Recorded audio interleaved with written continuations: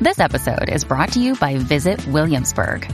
In Williamsburg, Virginia, there's never too much of a good thing. Whether you're a foodie, a golfer, a history buff, a shopaholic, an outdoor enthusiast, or a thrill seeker, you'll find what you came for here and more.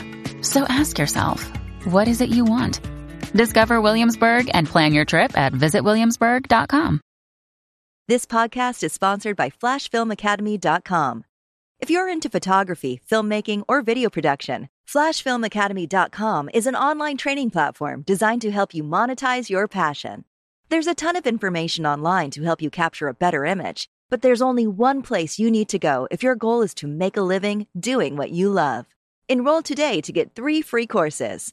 FlashFilmAcademy.com. It's time to turn your passion into profit. Save 25% off your first course when you use promo code THAT25. That's THAT25.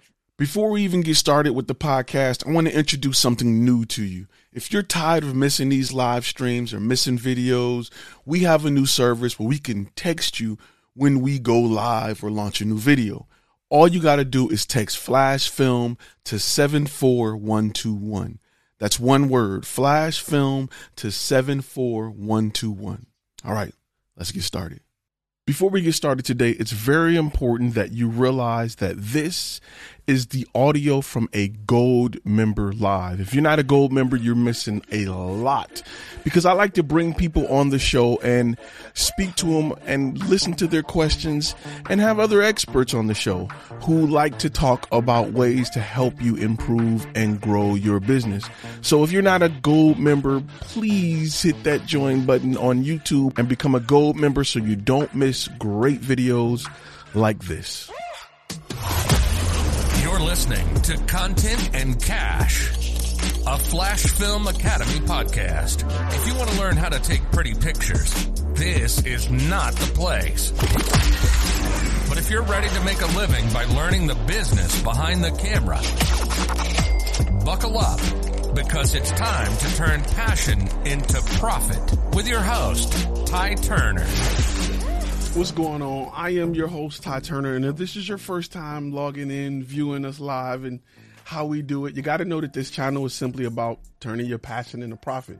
If you want to go somewhere and learn how to make your grandmama's stomach smaller on Photoshop, this is not the place. But if you want to learn how to get that bag, this is where you need to be, because we help you turn your passion into profit. My name is Ty. Again, it is Black History Month, and I am black by popular demand. And today we're going to talk about scams. Because as a business owner, you're going to run into a lot of scams. Real quick, before we even get started, a few things I want to say. If you are a Gold member, if you go to the community section, you will be able to log in and still jump on this chat and chop it up with me like we always do. I ain't forgot about you. So make sure you go ahead and do that so everybody can jump on and I can bring you guys aboard so that we can get our questions and answer thing going like we do every Thursday. If you're not a Gold member, you can post some chats in the comments and we'll get to them. All right, so let's do that. Make sure you go to the community tab under the Gold member section on YouTube. Got to go on YouTube to see it. You can see and get access to it. Also, before I forget, because it's February, we're still doing the same thing we've been doing right here. We're doing 30% off all courses, 50% off all individual contracts. And the website is like right there. So there you go. I'll lead it up for a few, because when I don't and I go live, people blow me up asking me for promo codes, even though they not going to buy it. They just want to have it. Some people just like to hug promo codes. I don't know. Anyway, real quick, we got a few people in the room already. We can get this thing going. Scary Good Marketing Tim, would love to have you. Definitely make sure you log in and jump on so we can have you on here and we can talk a little bit. Black Magic Production, what's going on? So just really quickly, I want to go over some of the scams that we typically run into, or I typically run into as a content creator. Let me go ahead and change this graphic out real quick and move some stuff around. Give me 1 second, Tim.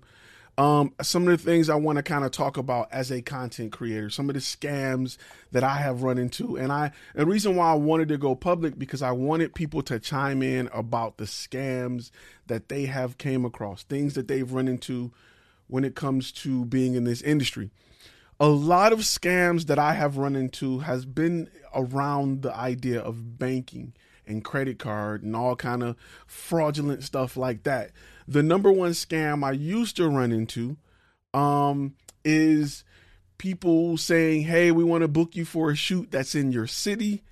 You know, how much are your services? Can you guys pay for the Airbnb, or can you guys pay for the location if we send you a money or we send you a check? And what they do is they try to send you, let's say your video production is $5,000. They'll send you a $10,000 check, and they'll say something along the lines of, hey, you know, the venue is $3,000. Can you pay them? We made a mistake and sent you too much, or something like that. You go cash this check, which will clear. It'll look solid. You'll take cash out, or you'll wire it, or you'll Western Union it, and you'll send it. They'll get that money, and later the check will default. The bank will come back and look for it, and they will pull the money out of your account, or they will freeze your account. And that's not a good look, because if you don't have that money to cover it, you will get blackballed and blacklisted from all the banks, and it'll go on your credit score. And there's tons of other things that could happen if they have determined that you had something to do with it. You could possibly face charges if you can't prove that this is what happened. And some people can, some people can't. I've seen people who this happened to on a personal level, and they were prosecuted. I mean, I've actually known somebody personally who shared an account with their parents. And this was years ago. They shared like a family account, and they used the family account to cash a check, and the family account was frozen. The family account had issues. So you definitely don't want to do it. What happens if you go to a check cashing place? They will not accept the check. This is a check that's usually from a different bank overseas. They usually take time to clear. And for those reasons, a lot of check cashing places won't touch them. Banks will say, sure, we'll do it. You know, they'll check it. They'll hold it for 10 days and everything. It'll go through. And then usually in 30 days, it won't. That's one scam. A second scam is companies or people who are trying to figure out, who do you use as your credit card vendor? Like, who do you accept credit cards through? Anytime a client asks me that, I know instantly it's a scam. Who cares who I accept credit card through? The thing is, do we accept credit cards? Yes or no? The reason why they're trying to figure it out is because certain companies, they know certain loopholes or have certain backdoor access or whatever, and they know that they can scam you if you have a Square Pay, let's say, over a Stripe. They know how to manipulate the system so that things look right. And usually they'll overpay, ask you to cash it. Usually Square Pay, they want you to have Square Pay simply because they can overpay you. You can pull instant money from Square Pay. It can go in your account instantly, and then you can pull the funds out and do what you got to do, or give money back or whatever. So that's another scam that's used a lot in the industry. And you tend to find those a lot on companies when you go through lead generation companies like Thumbtack and stuff like that, because for them, it's free to make a post on Thumbtack. It's copy and paste. They can just send it out to 50 people. They can create 50 listings in 50 different markets. And as long as they get one or two, you have to understand it's pure profit for these guys. So it's a game of numbers. It's a complete game of numbers. They don't need to be highly acceptable or highly good at it. They just need 1 out of 50 to send them back $2,000, $3,000, $4,000, $5,000. Because what they'll do is they'll make it, hey, you guys, you're charging $5,000. You've been wrote this great quote for $5,000. They're like, look, our budget is $6,000. We really like you guys. We'll send you $6,000. You're like, wow, okay. And then you'll get a check for $10,000. And they're like, oh, you know what? The lady made a mistake and put the venue check and the regular check. Hey, just send us back the $3,000, or you know what? For your inconvenience, we'll give you another $1,000. You keep $7,000. Just send us back $3,000, or pay such and such at this address. Cash App him here, or Venmo him here, or Western Union him here, and just send him the rest, and that way it'll cover the shoot for a month from now. And the shoot is usually off. It's usually 60, 90 days away. It's never like next Tuesday. So, and you'll be shocked because you'll have a retainer, or you'll have a, your non-refundable retainer, which we previously called deposits. You'll have that set up, and they'll try to pay the whole thing, or they'll pay your retainer and pay a little bit more than that in hopes to look like the nice guy. Now, they will go through the process. Rarely will you get them on the phone. These will usually be clients that you deal with via text message or via email. And that may sound weird and crazy, but I have tons of clients that have spent 10, 20, 30,000, and we've only talked via email. They may have been, at University of Louisville, Kentucky, or just a lot of really nice places that were out of the state, and it worked better for us to communicate that way. The first time I've heard some client's voice is literally pulling up at the location saying, "Hey, we're here, we're on location, where can I find you?"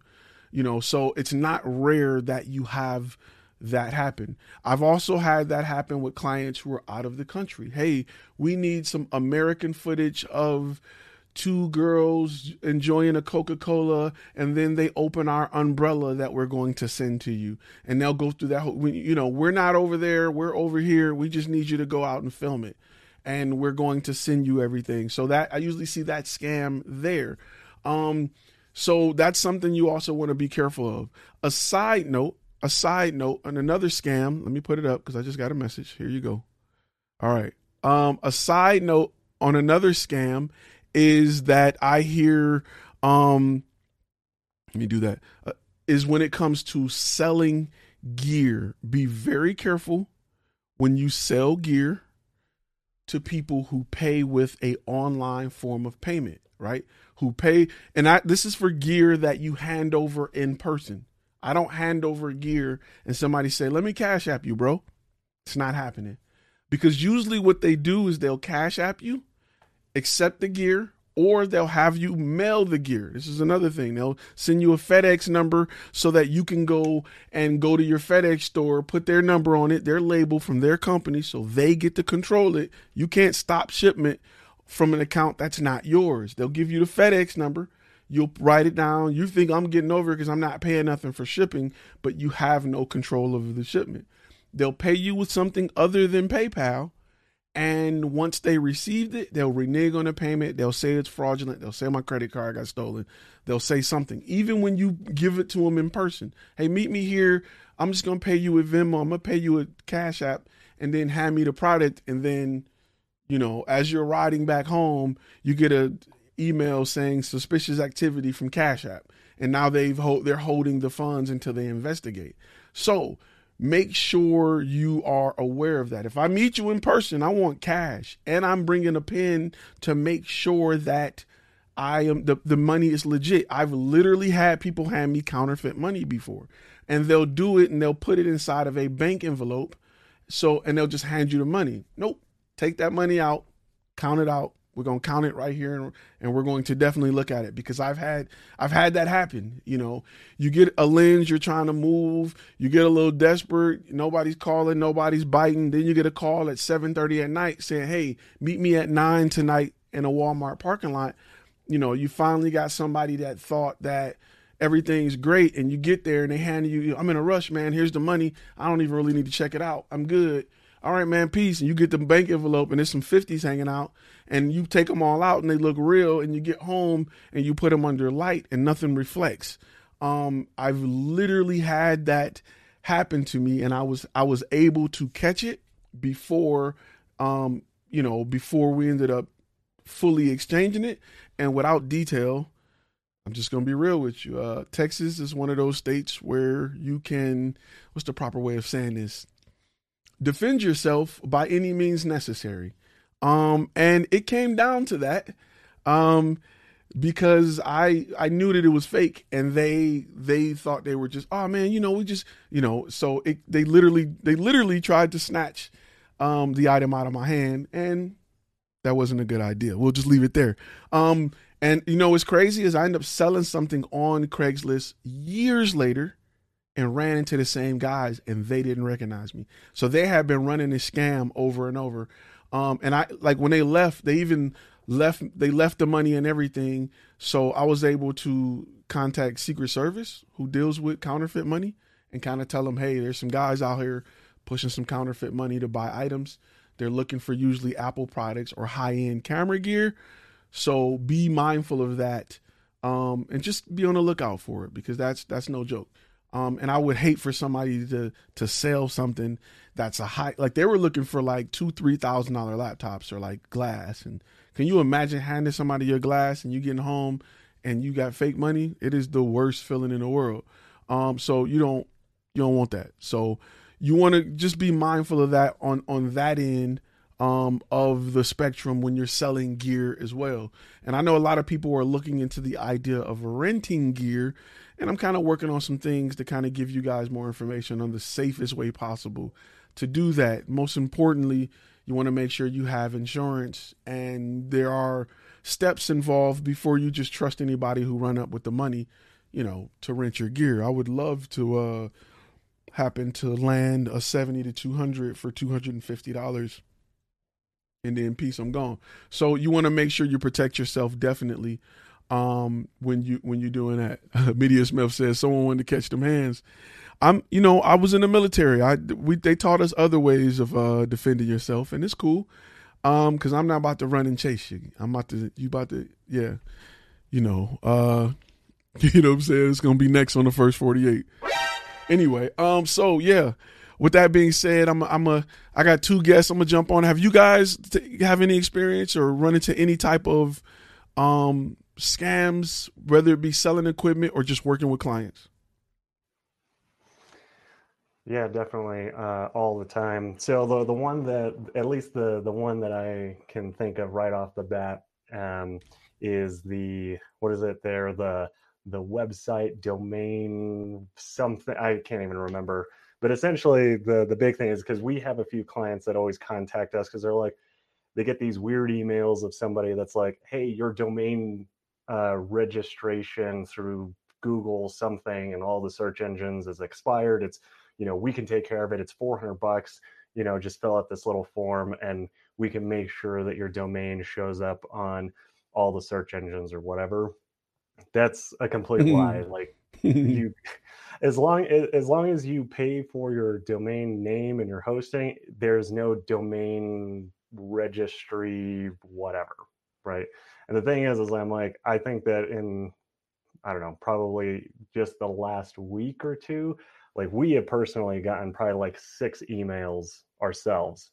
And the downside is, though, that I've seen is where you have to be careful is when you get those emails, look to see who they're sending it from, because if you automatically put it into spam, like what they're doing with ours is they're like scarygoodmarketing@scarygoodmarketing.com is who they're putting is sending that email.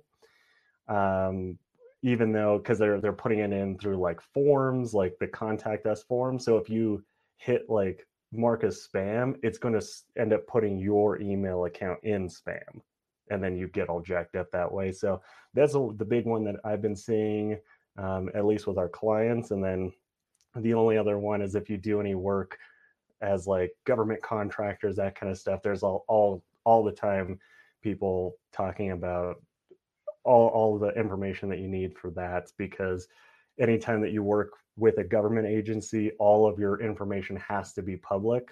Yep. So they just take that information and they send you all kinds of crazy stuff all the time. So those are definitely the two that I've been seeing the most recently.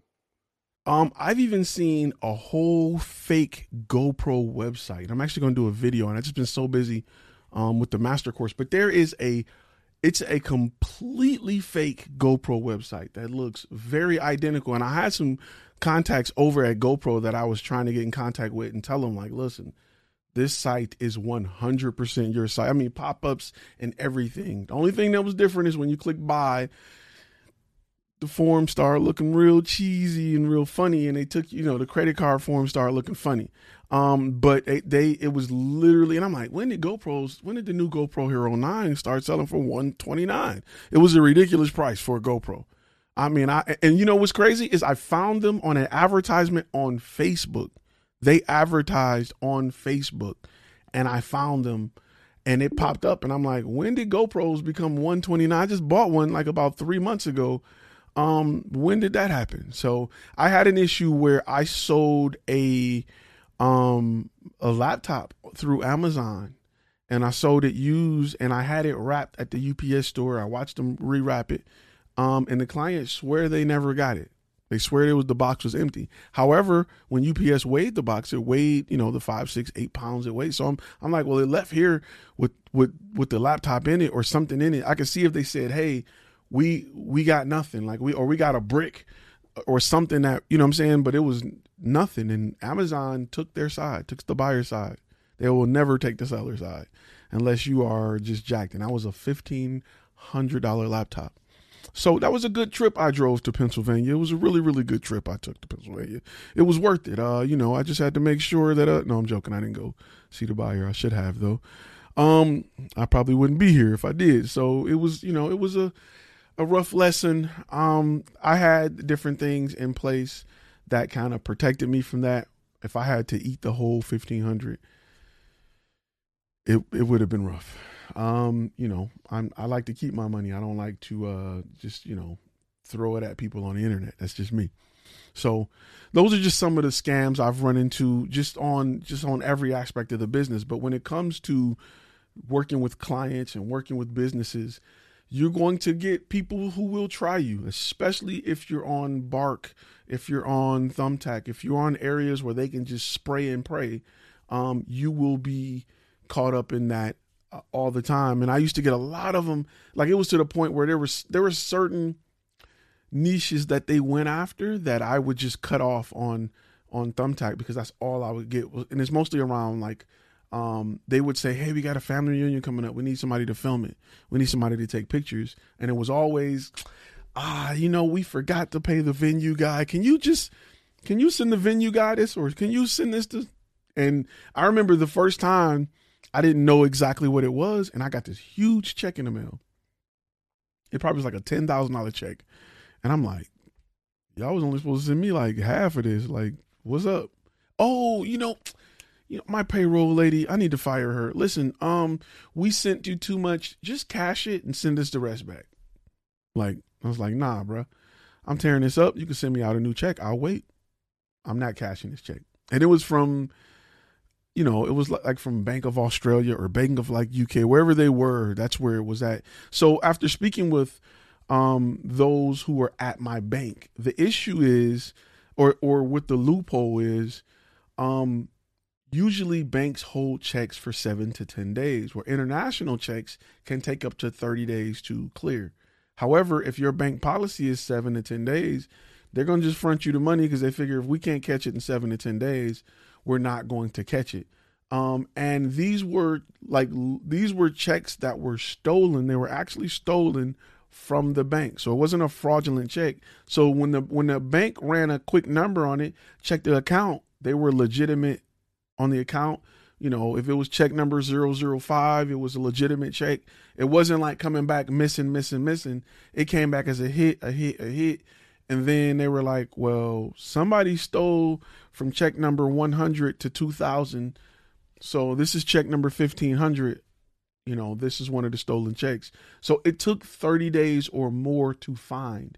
And because of that, once they clear it in their, once they clear it within their 10-day period, they, you don't know, you're good. They'll be kind of on the hook for it. So it's something that, I want to share with you guys, because as you grow your business, what they say, more money, more problems. As you grow your business, you're going to run into this a lot. And you don't want to have your holiday ruined because of a bad check or some type of fraud on your account. Or some type of, if you think bank fraud is big, they would love to have your business card over your personal card. They would love it. They would love to have that business name, because they figure there is a ton of money there. There is no limit. They would love to have it. Good looking out on the Super Chat Fun Film. He said Bitcoin all the way. Appreciate it. You can send a Bitcoin if you want, bro. Don't be shy. Go ahead, send that Bitcoin on over. I'll take 2, and I'm going to go get me a car with that. So those are things that I want to be mindful of. Any of you guys run into any more fraud or scam? Yeah, we've had our share. We've had our share. You've had your share of scams you were out doing, or I just want to clarify for so I got the hoodie on, right? Yeah, because I just want to. No, we've been hit. We've been hit with a couple of scams. There was one that was done here locally. Well, they said it was local, and it was like for a wedding venue, and it was the same situation that you literally had just said, that hey, look, we just need you to pay the wedding venue. We have about a wedding party of like 20 to 40 guests or something like that. We started going through the pricing and everything, and then all of a sudden, hey, look, let's, look at, getting on a phone call so we can kind of discuss things in more detail, so that we can kind of iron out some things. And lo and behold, nada. And then we literally just got hit with an email, like what is today? The 11th, 2 days ago, for somebody else. It's just all of a sudden the subject line was photographer, from some person named Rivera Ann. And it said, hey, hello, I'm Rivera. How are you? And here's a big thing too, that folks, if you're not, just be mindful of this. Look at the grammar. I'm a big stickler on grammar, just because how I was raised and how my dad is like just pounded that into me. So they say, how are you? ? I'll like to know your free available date in April, with an extra space in there, for my family reunion, and then parentheses 5 hours photo coverage. Bless you, babe. Also, I want family portraits done for all the families coming together for the reunion, period. Thanks. No caps, no spaces, period. I await your response. So I'm like, okay. Let me just go ahead and reply. Yeah, I see. It's already laughing at it. So pretty much, I'm going to cut you off real quick, Bruce Paul. So pretty much what you're saying is, you don't do business with people with Detroit Public School educations, is what you're saying. I mean, I just want to put that out there. No, I don't. I'm not saying that at all. Okay, don't make me stutter. I'm not saying that at all. So if you got a Detroit Public School education, I'll be more than happy to work with you. Just get on the phone call with me. Get on a video. You're all right, man. We give you a pass. I just want to make sure. All right, we'll let you go finish. Go ahead, finish. All right. I wasn't that far away. I had some Maryland education school systems in me too, in Prince George County, but we'll leave that alone. So we replied back to him and said, hey, thanks for reaching out to us. Let us know when you're where you're located, and let's get on a Zoom call today to see how we can best serve you. Oddly enough, that email address, when we responded back to it, didn't exist. Nada. Wow. And that's one thing that we found, like whenever we've come across those, literally just asking them to get on a video call with you. Oh, yeah. To, say, hey, let's, kind of iron some things out. Dude, they will ghost you in a heartbeat. Yeah. They're like allergic to video calls. I've had because they know. They know the situation. The game is up. I usually get like, oh, I'm busy. Just shoot it over every time. Like, let's jump on the call right now. Oh, yeah. Nah. It's rough. So what were they trying to get you to do? Were they trying to get you to send a check or like credit card? We didn't get that far. The previous ones they were trying to ask us, because they did the same thing that they asked us what are like for the wedding venue, and you'll know where this is at. Tim, it was like, I think they were saying somewhere out in Moriarty or something like that. And we were like kind of figure out, hey, it's not that far away. I mean, a few $1,000s. I mean, is it worth it? Cool. I'll be your assistant camera person, Valerie. Let's go out there and do this. And then they started asking questions about Square payment, or what type of payment do you have, or payment processing do you have? And we told them, like, well, can you accept this instead? And are you willing to do blah, blah, blah? And I was like, well, why are you asking about that? I think Venmo might have been something. They were just to kind of give it different options, right? Right. And that's literally like what you said, because I think at that point they were trying to game the system. And this one over here, I mean, her BS detector, like, she knows like right away, like, no, scam, drop it. Don't even try to do it. So I know you're trying to make fun of me with the hoodie, but that's cool. I'm just saying 3 out of the 4 guys have hoodies. Tim is okay to wear a suit. He gets, like, I get it. But that's 3 out of the 4 man right there. He's the exception to the rule. Thank you. Thank you. With the clean cut. Thank you. I'm just supporting you. I got an unkept nappiness going on right now, man. I don't want to come in here looking unpresentable. So well, that's okay. I'm just here to support you. A little chilly. Thank you. I appreciate it. Shout out to the Hoodie Gang. Hoodie Gang. All right, I'm hot now. I got to take mine off. So they were trying to get you onto whatever their payment method was, or just push you in the direction they wanted to push you in. What did they say exactly? You said they wanted Venmo, or did you not get that far? I can't remember what it was, but when they started asking more and more questions about like trying to like get us to go their direction. Well, look, here's how we accept payments. We can do payments with Square. We can do cash. or something else. I think we gave them like 3 options of how we can do it. And they were like not wanting to go that route because they wanted to try to, like, whatever system they already knew that they can game, that's where they wanted to go. Yep. They will try to push it. Because anytime somebody ever asks me where, like, you either need to ask me check or credit card. And don't get me wrong, when you do bigger transactions, you're going to have to move to a money wire. It is what it is. And money wires are fine because once you send it, it's gone. Like, it ain't something they can yank back. And they don't cost you anything.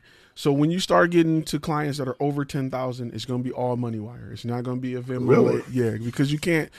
Unless they send you a check, and I don't mind a check, but it's just it's just time in between. You got to wait for the mail. They got to get here. It's literally the same thing. They're just going to ask for your routing number, your checking number, and they're going to send it over to it. They can't do nothing with it anyway, but they can probably try. But they're going to send it over like a direct deposit style form. So when you do any larger clients, that's what you're going to run into. Derek P even said, I literally turned down something similar. They asked me for a family reunion for 5 hours with 30 people and wanted to know if I took credit cards right away. That don't even sound right in the COVID era right now. Like, that don't even sound like, you know what I'm saying? Like, y'all still moving forward with y'all family reunion? You must don't love these people. I'm not getting my elders and stuff in a room right now. Like, it's not happening. Like, I'm just saying, like, I love my people too much to have them coughing on each other, you know what I'm saying, flying in town to cough on each other. And, it'll be a family that you might as well ask them, can we cover the funerals too? You want to live stream the funerals? Let's get a 2-for-1 while we at it and go ahead and upsell. That's upselling, right, Tim? We talked about that the other day. That's your Costco, just buy everything in bulk. Just buy it in bulk. For the price, we can do a family reunion and 3 funerals. We'll live stream 3 funerals. That's cold blooded. But hey, here we're talking about the business. Here on this channel, we're talking about turning your passion into profit, right? Everything needs to be filmed. I know the guy that'll sell you the coffins. We're good. There's a coffin store here in Dallas. It's crazy. I actually seen. I'll get a kickback. You get a kickback. Hey, there you go. I'm gonna put a Flash Film sticker on it. If you get your coffin or your funeral film by Flash Film Media, we're gonna put a sticker inside the casket, so you'll be Flash Film for not life but forever. Let's go. Marketing right there. Ain't that how we do it, Tim? That don't count. Hey, Okay. hey, you gotta do what you gotta do. We'll put a QR code on that boy just in case. Never mind. That's probably too much. Family reunion thing is common when I've been around. Slap it on the back of the hearse, right? Everybody follows them, right? This is true. QR code on the headstone too. This on the headstone. If we do a live stream, I'm just gonna put it inside the coffin, like, because when they open up a live stream and everybody's watching, they're gonna be like, "Oh, who did this?" There we go. We there. So yeah, it said the family reunion thing is common when it's been around. Strokes Entertainment Production. I get the family reunion thing a lot. I was like, man, my family is trash because y'all be having all these family reunions. We don't be having all these family reunions. Like, I was getting hit up with that especially on Thumbtack. If you're on Thumbtack, you're gonna get a lot of it. Or you're right, a lot of times I get just the bad grammar guys. But see, I'm not a super perfect grammar guy. I've been to stumble through it and still want to do business. Detroit Public Schools, I'd be like, the video stuff be needed. I'm like, oh, that makes sense. Of course we can do yeah, I got you. I know what they mean. They were just in a rush. I do this all the time. I type and drive all the time. I get it. So for me, so you smart, you caught it. I was at home with the check, like, I'm about to get this, I'm about to buy that. Wait a minute. Bank of Nigeria, they said they were located in, you know what I'm saying? Like, and see, in Texas, we got a bunch of cities that are named like after places. So they're like, yeah, we need it in Paris, Texas. And it'd be like the Bank of Paris, but it'd be like the real Paris. Yeah, we got a lot of cities that are named after like great places, like, and you'll be thinking like, okay, yeah, they having it out in Paris. This is the Bank of Paris, and I'm like, cool. Take it to your bank, and they're like, this is out of the country. I'm like, what? Paris, Texas is just like, no sir. Look at this. I'm like, oh, it happens.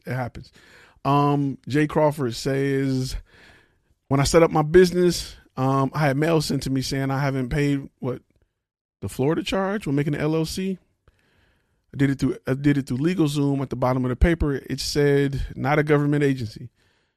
Jay, I don't want to tell you to pay that or not to pay that, but whatever happens, write me from jail if it's real, and I will let the viewers know whether it was legit or not. I've never seen that before. I've never seen it. Go ahead, bro. I know when I did set up my LLC, I got a lot of like mail coming in talking about I had to pay these different things too. Yeah, so I was a little iffy about that, but once I talked to my tax person about that, he told me that it was just a scam. Kind of looked it up, and you can see there's a lot of scams like that. And when you file a LLC, again, it's public information, so everybody's going to be like, there are people that just make a living doing it. They just sit back and just make a living. Go for it, Tim. Yeah, one of the other things too is even right, even if you're doing, like, if you're not an LLC yet, or you're S corp corporation, even if you're an individual, the other big thing where a lot of people take a lot of your data is your website. So anytime that a website provider asks you if you want privacy, you, in my opinion, always pay that extra. I think we pay like $9 or something a year for it. If you don't have that, anybody can go and pull all of your information on the account that you, with the information that you use to create that account. So if you're using like your personal emails, your personal phone numbers, any of that, which I don't recommend, but if you do that when you start, literally I can go, like right now I can go and I can just put your domain name in like a domain name registry lookup, and I can pull all of the information if you don't have domain name privacy. So, I mean, that's one of the big things where a lot of information ends up getting pulled too. Yeah, what I did was I put in a lot of like false information.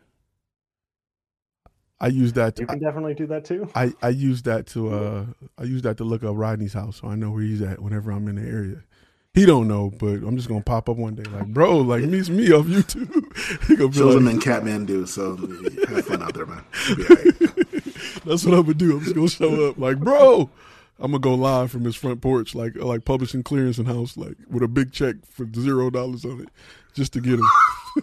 It's gonna be a big old like contract pack coupon or something. It's gonna be. I won. You won a contract. He's like, I already bought this crap, man. Like, yeah. That's what I'm gonna do.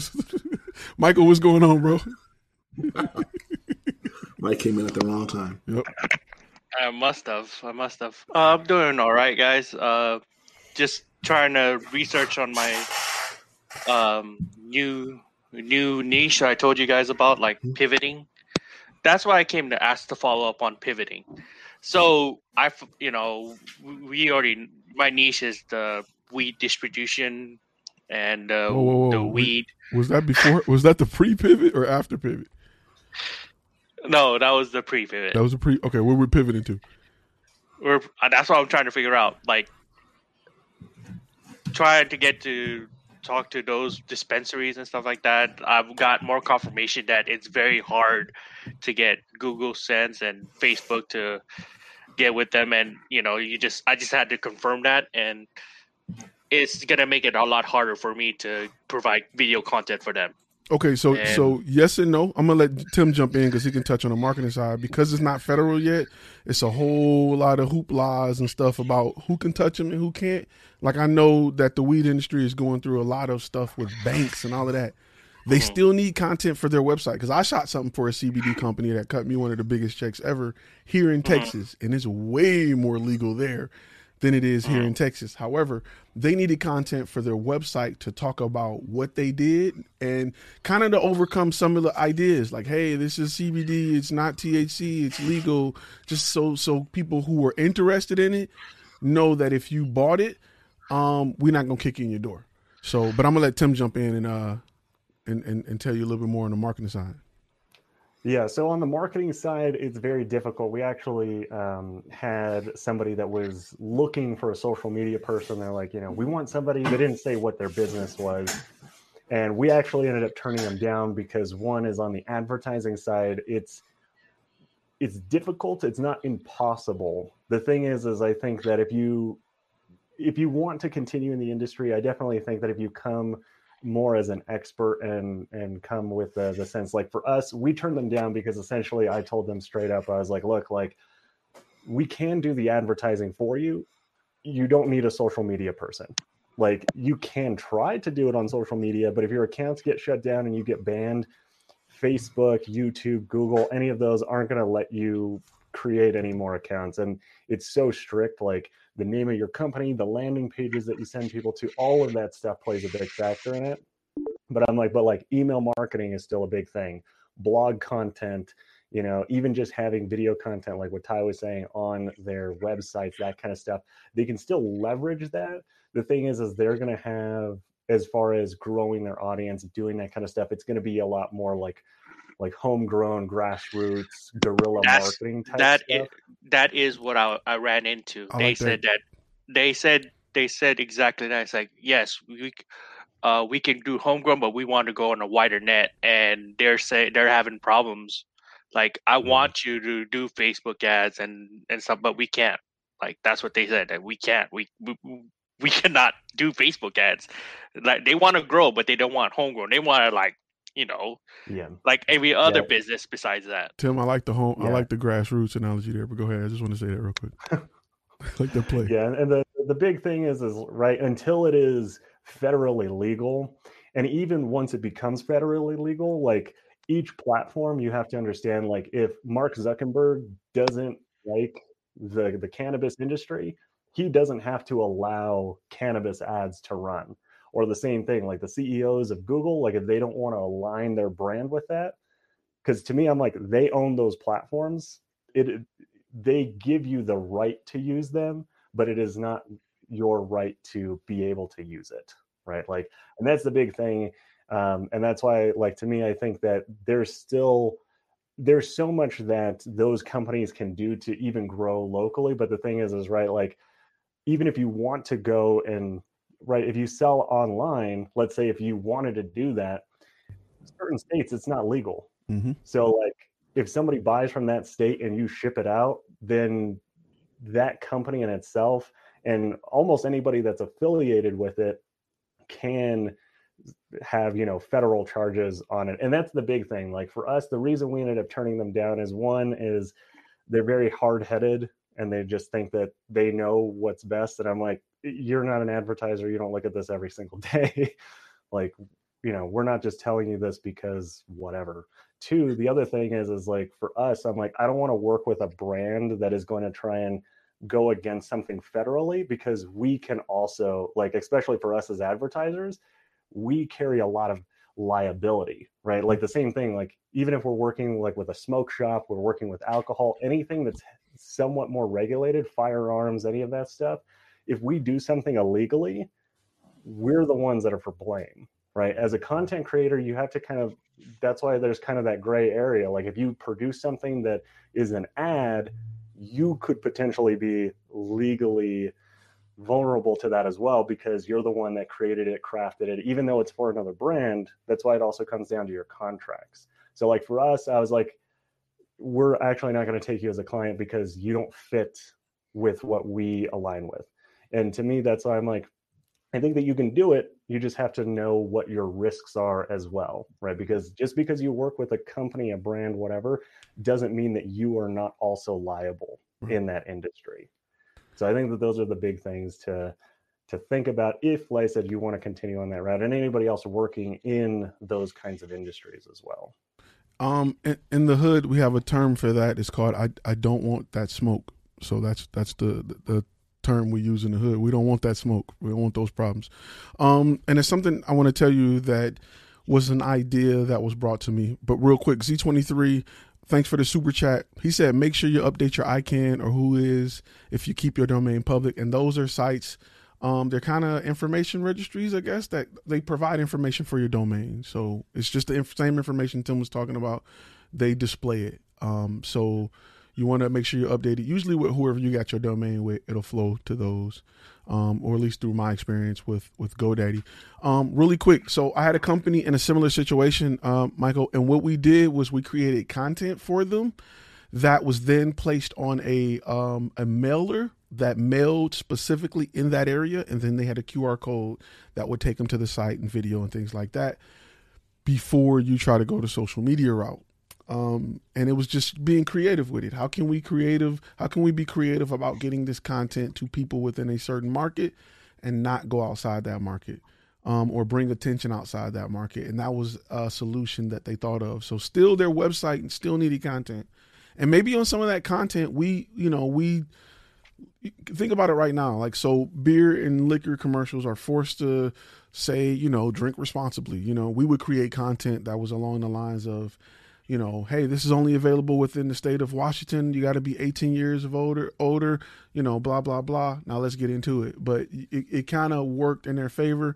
And instead of asking for that smoke from the federal government or whoever state that they've crossed, they kind of put everything out front and made the company look like a responsible company. Just like you're saying, Crown Royal, drink responsibly.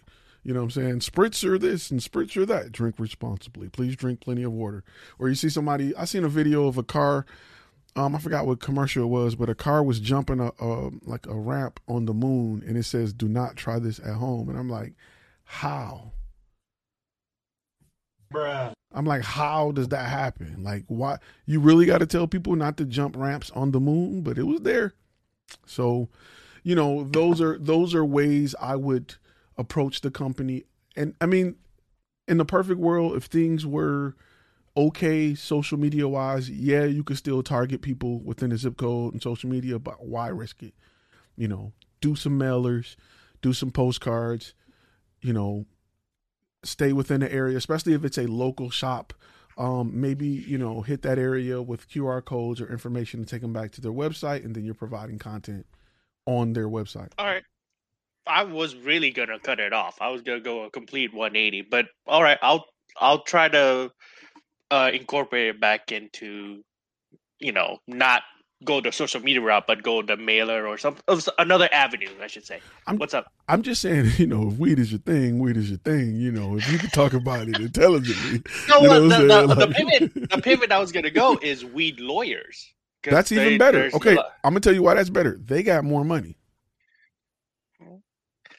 Yeah, that's true, but we're talking about lawyers, and I already remember those cold calls back in the day? I got a lot of no's from them. I don't know if I want to go back to that. That's like a nightmare. But I mean, you can. It's good to have.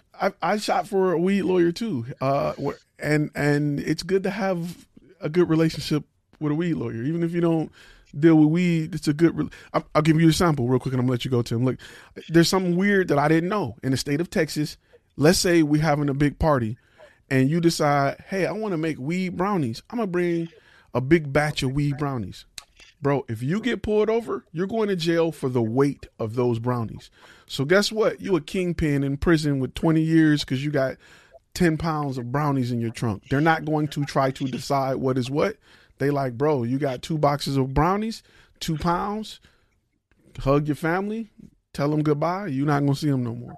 So now you in the pen, acting all tough because I got caught with 2 pounds.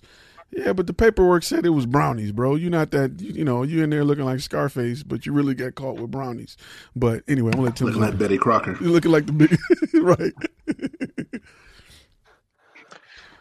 Yeah, the one thing that I would do, I mean, at least from all of the research that we've done, like I said, we don't really work in that industry. Like I said, we know all the hoops that we have to jump through and that kind of stuff. But I think as a content creator, it's definitely a little bit easier. The one thing that and really the thing that I've talked with at least a few people in the industry, the big thing to me is, one is I would ask them, like, why do you think that you need to be on social media? Why do you think you need to have this big reach?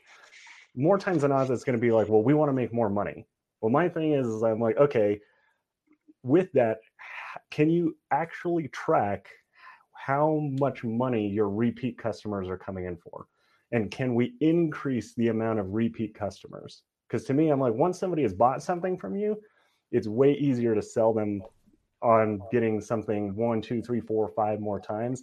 That's why, in my opinion, the best things are, like, I would approach them and be like, look, do you have videos that you send in your email marketing campaigns?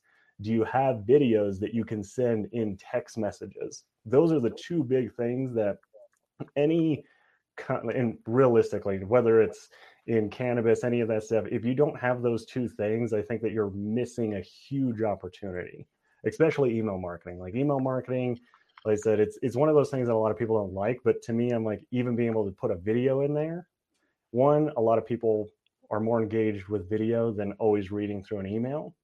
And two, that's what you can create, right? Be able to put those videos in there or have links to that, grow that kind of engagement, and get the people that have gone in there to come in more consistently. I think that that's where really the name of the game is in that industry specifically, because like I said, you only have a certain market, right? You can only service, your state. So it's like, how do we just get more people to come in more often, right? If the average customer comes in maybe once a week, how do we get them to come in 2 times a week, right? If you can do that, now you have doubled your sales.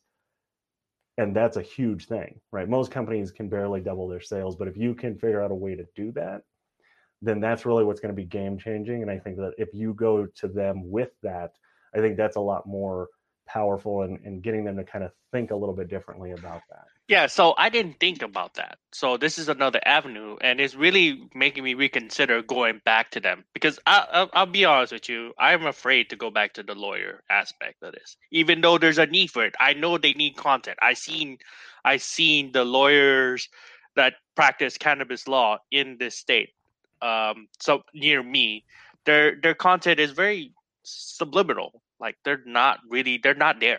The closest thing is DUI. They have plenty of content with DUI. They have all like DUI this, DUI that, why you need all that content regarding DUI, but nothing with the cannabis law.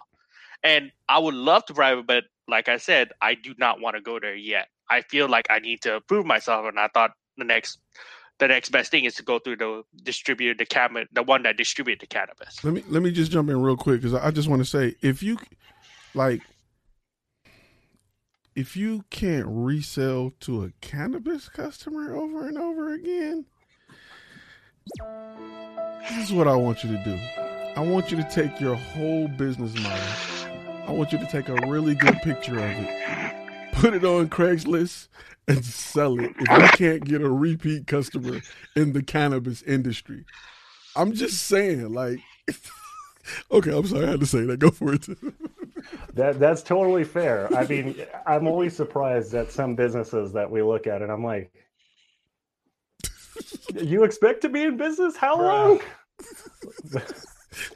But Tim, make the face one more time, please. Make the face so I can hit the bruh button. Bruh. There we go. Okay. So the one thing that I would do is, right, so if you had, like, this is how I would kind of go about it. One is, so you had the people that are actually selling, doing the cannabis.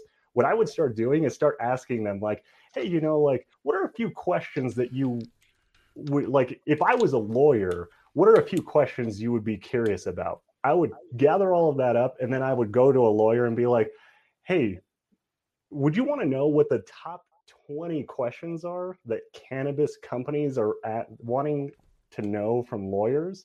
Now, what if we went and did a video on those? And I would literally sell them. Like, they don't have to think about it. You already went out and did all the research because you have all the clients. And I'd be like, look, I work with a few cannabis companies. These are the concerns that they have. These are those kinds of things. How much would it be worth to you if you could answer those questions to them in an engaging, concise, easy way that they can consume? And now you literally go and you start selling into that other industry, because it's technically in the same industry. You're just now selling a little bit differently. But you have, like, you're able to go and talk directly to who their customers are. And you can ask them, because, like, one is people love giving their opinions. So just ask them, like, hey, what is it that you would like to, like, if I was a cannabis lawyer, right? What would be interesting to you? Like, what are the things that you would like to learn? That's how I would go about, right? Even if you just start with the sellers, like, how do you get into with the lawyers? That's what I would do, is I would leverage your communication that you have with those distributors. And then, sell guns to both sides. I'd even get a police station involved. What are some of those misconceptions about the cannabis laws that we can create? I'm going to do all. You ever watch Drugs, Inc.? They get everybody, the dealers, the crackheads, the cops. Hey, I'm everywhere. I do not want to be at the local news, at the 11 o'clock news, saying that a local photographer becomes a kingpin over here. Calm down there, sir. Calm down. Well, Michael, this channel is about getting money. Okay, that's what it's about. It's about legal money, sir. Legal money. Legal money. Where do you see the word legal anywhere in my description? get that bag. The views and opinions expressed by the other guests in this live is not those of Flash Film Academy. Just want to put that out there. So I don't condone any type of whatever drug dealing or anything on this channel. I just want to say that to you, Uncle Sam. It's on you, bro. So a non sequitur, non-related situation, but kind of since somebody had mentioned the ICANN and the Who Is, and I know this is in your master course, the whole thing about not having your actual personal address, right? And then going the route of doing the P.O. box, which is a step in the right direction, but businesses don't want to, send out to a P.O. box. We actually, Mrs. and I made the trip. We're running some errands this past weekend, like some Monday, Tuesday, Wednesday. And we decided to go by the post office, had to go check some mail. And we'd already checked with UPS, find out what the pricing was on that, decent. Go into the post office and basically just told the person, hey, look, just need to get some information real quick about what options you guys have available for a street address. We've checked with the U word, the 3-letter U word we don't want to use here in your presence. Chuckle. Wait. And we just want to kind of figure out what the price is going to be and how we can go about canceling our account if you guys don't offer that service. And the dude literally looked at me like I had 3 eyes and 2 lips or 2 faces or whatever. It's like, dude, we do that for free. I'm like, what? He goes, no, seriously, here's the street address. And Tim, the post office by the airport, right? Literally just basically all you need to do is just write down unit whatever after the street address, and it's a different zip code evidently, and that's it. So folks that are out there, if you do have a USPS postal service P.O. box, you literally can just get that upgrade for free to basically have a street address for your business and kind of elevate your game a little bit. They're coming around. That's it. Yep. They're coming around because that's the reason why they are losing business. Because you're like, well, why would I open up a FedEx store? Because nobody wants to send to a P.O. box for some reason, especially when you're starting to do like bill credit and things like that. P.O. box is a no-go. So the ultimate hack, or what the old school guys used to do and tell me, is they would get, and this may be of interest to you, Mike. This is you could use this in your industry, is they would get a storage unit. And they would get the address to the storage unit, and it'll be a street address. And just you need to put something in it and move it and go to the dock. And you know what I'm saying? Just saying, you know what I'm saying? So, you can have. You're wrong. I'm sir. just saying. You're wrong. I'm going to get self-implicated by being on this live stream right now, man. I'm seriously. You know how Uncle Sam does, man. You're good. I just want to say I have no relations, business or personal, with Michael. He's just a guest on the show. I don't know nothing about it, Uncle Sam. However, if called to testify, I will. Okay, so on to the next. So Michael said he worked with cannabis wholesale events, open mics. They suss about getting new content. Yeah, I mean, it's such a tricky industry right now. You go to Vegas, them dudes are bold with it. Like they don't play no games. So it just depends where you are. But when it go but see, the good thing about this, when it do go federal, because it's going to at some point go federal, you're going to be in a prime position to ball out of control. I'm going to be calling you to borrow some money because you will be the guy. So it's not a bad place to be if you can stay within the parameters of the law. And it's like I said, it's weird when you start to look at like the fact that they can only make cash purchases because Square, no credit card vendor want to touch them. Like just a lot of stuff like that is just weird. And I kind of feel sorry for those guys because it's something that has been made legal, but kind of not legal. And they're just iffy on who they can work with, man. It sucks, but it don't, you know what I'm saying? It's just weird.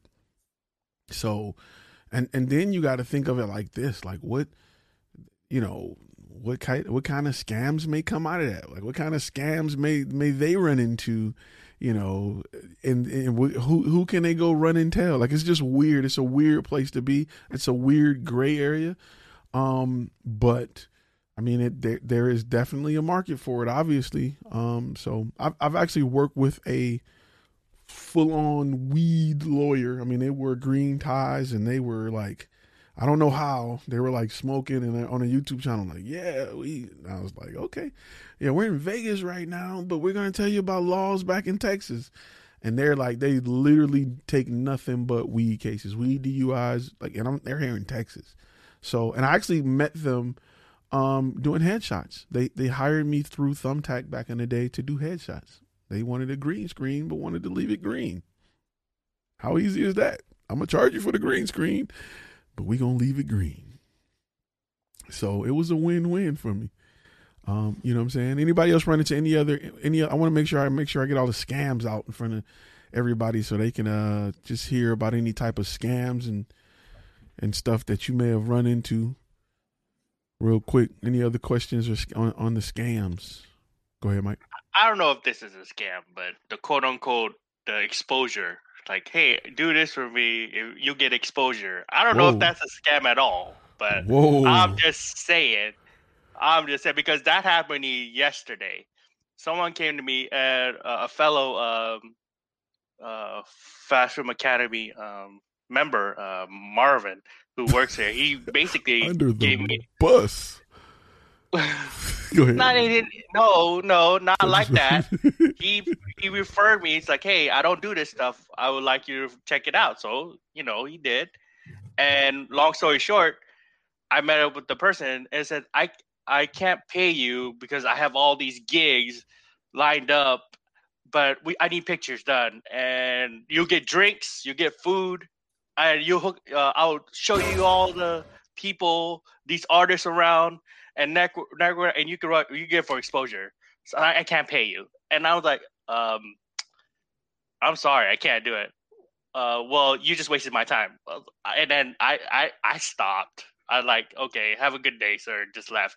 But that's a hell of a scam. Like people, I think there was a Facebook post where it was a laptop and it said, this is how reality design is, and it shows all the editing, Lightroom, Photoshop. But here's what the client sees. It just sees the computer screen with a big red dot, press here. It says click. One press that. And it seems like the client feels that, or this type of clients, now that doesn't value you, they think it's just a one button press. All because we do this, or all we just record that. And you'll get exposure. That's all that matters. You only want exposure. You'll get money later. So I think that's a big ass scam. I don't work like that unless my mama know who you are. And let me explain what that means. If you are a Jay-Z, a DMX, or somebody who my mother's like, oh, that's Steve Harvey. Yeah, I'll do it that way. But if not, and I'm still leery about that. Like, Steve Harvey, I ain't about to shoot a video and you're going to put it on your personal Facebook page, bro. This need to be in a commercial in Family Feud on CBS on Tuesday mornings at 8. Like, I need major exposure. I just don't work in that world because my bills, I can't pay my bills like that. I can't call up my energy company and say, man, I'm going to tell people I owe you money and everybody going to sign up for your service. Like, it just don't work like that for me. So, and listen, weigh the risk because there may be an opportunity there. I'm not saying that there is always never an opportunity there, and it's up to you, but rarely is there an opportunity there. Rarely is there an opportunity. You'll get that opportunity more with people you approach than people who approach you. Because if Beyonce said, I need a photographer this Saturday, her inbox would be full. She would have paparazzi because it's an opportunity. People who are begging and asking don't really have that opportunity. Like, they don't really have it. So, it's not a good look. Go ahead, Tim. Yeah, the best way, if anybody is ever going to be like, oh, exposure this, exposure that, I'd be like, okay, can we get that in writing? Can you actually get that in writing? Like, let's sign a contract. Like if I do this, what are you going to deliver on? And if you don't deliver on those things, what am I like? What are the consequences of you not delivering on that? And if they back out at that point, then I'm like, if you want to, in my opinion, I'm like, if you want to be taken as a professional, you need to do things as a professional. And that's the easiest way. Like, as soon as you bring up like a contract or something and somebody's like, whoa, like, I don't know about that. And then I'm like, then obviously you're not really who you say you are. Right. And that's a big thing. Like, I don't know how many people that I've had that with. And even back whenever I was in like film school, working on films and that kind of stuff, because like I said, I used to be a makeup artist. They'd be like, oh, you can get exposure, you can do this stuff. And I'm like, okay, well, like, let's sign a contract. Like, what's the film? Like, what's the thing? Like, where is it going to go? Like, what's the distribution? What's all this stuff? And they're like, oh, that doesn't matter. Like, it's all this. And I'm like, I ain't going to do nothing. Like, I'm like, do you go to a restaurant and be like, hey, like, just give me the food for free and I'll just, whatever. And it's fine. I'm like, no, like, I'm here doing a service. Like, there has to be something. Just because it's not monetary, right? Like, not actual dollars, there still has to be some kind of value. There's some kind of transaction. Yeah. I'm never falling for that again. You'll tell people, they'll be like, come on. And the next thing you know, you'll wake up in a tub full of ice and your kidneys are missing and everybody's good. Everybody's good but you. Go for it, bro. One of the things I have done, I very rarely ever do it, but for music videos that I shoot every once in a while, I'll have them pay like half of whatever the normal charge would be, and if they can prove that they actually have numbers and they can like show it, I'll have them add me to their DistroKid or like their Apple Music or Spotify. So I'll get a certain percentage of that. I'll get like 33 to 50% of that. So there are production companies out. One of them that's well known, that's out in California, that does just that. They'll take a percentage in a upstarter, a company that's coming, and they'll create the Kickstarter campaign and everything for a percentage of the company. I forget the guy's name who did it, but he made hundreds of millions doing it for, I think, Square, a few other companies. And when I show you the guy, I got to look him up, but you'll know exactly who he is because he do all of the commercials. He's like the spokesman, and he owned the production company, and he do it for a lot of new companies. And when they go public or blow up, he'll take a percentage and then he can sell it and get what he want. Facebook did that a lot. If you look at the beginnings of Facebook, I was reading an article about a guy that they had paint a mural in the Facebook headquarters, and they gave him like 0.5% of the company. And these numbers are just loose. I can't remember exactly what it was, but he ended up selling at 0.5% for like 50 million or something crazy like that. So that was an opportunity. Yeah, and that's definitely something that is pretty common, especially if you want to work with a lot of startups. The big thing is you can go in and actually sign paperwork to get a like equity. Yep. Where it's like, we'll do this work for you. Like, we know that you don't have a whole bunch. I mean, obviously you're still taking some risk, but the thing is it's right. It's a whole like, high risk, high reward kind of thing. But that's definitely something like if you're working with that kind of stuff, it's very common for people that are actually serious to give you a percentage or do whatever, where it's like, hey, we're going to do this.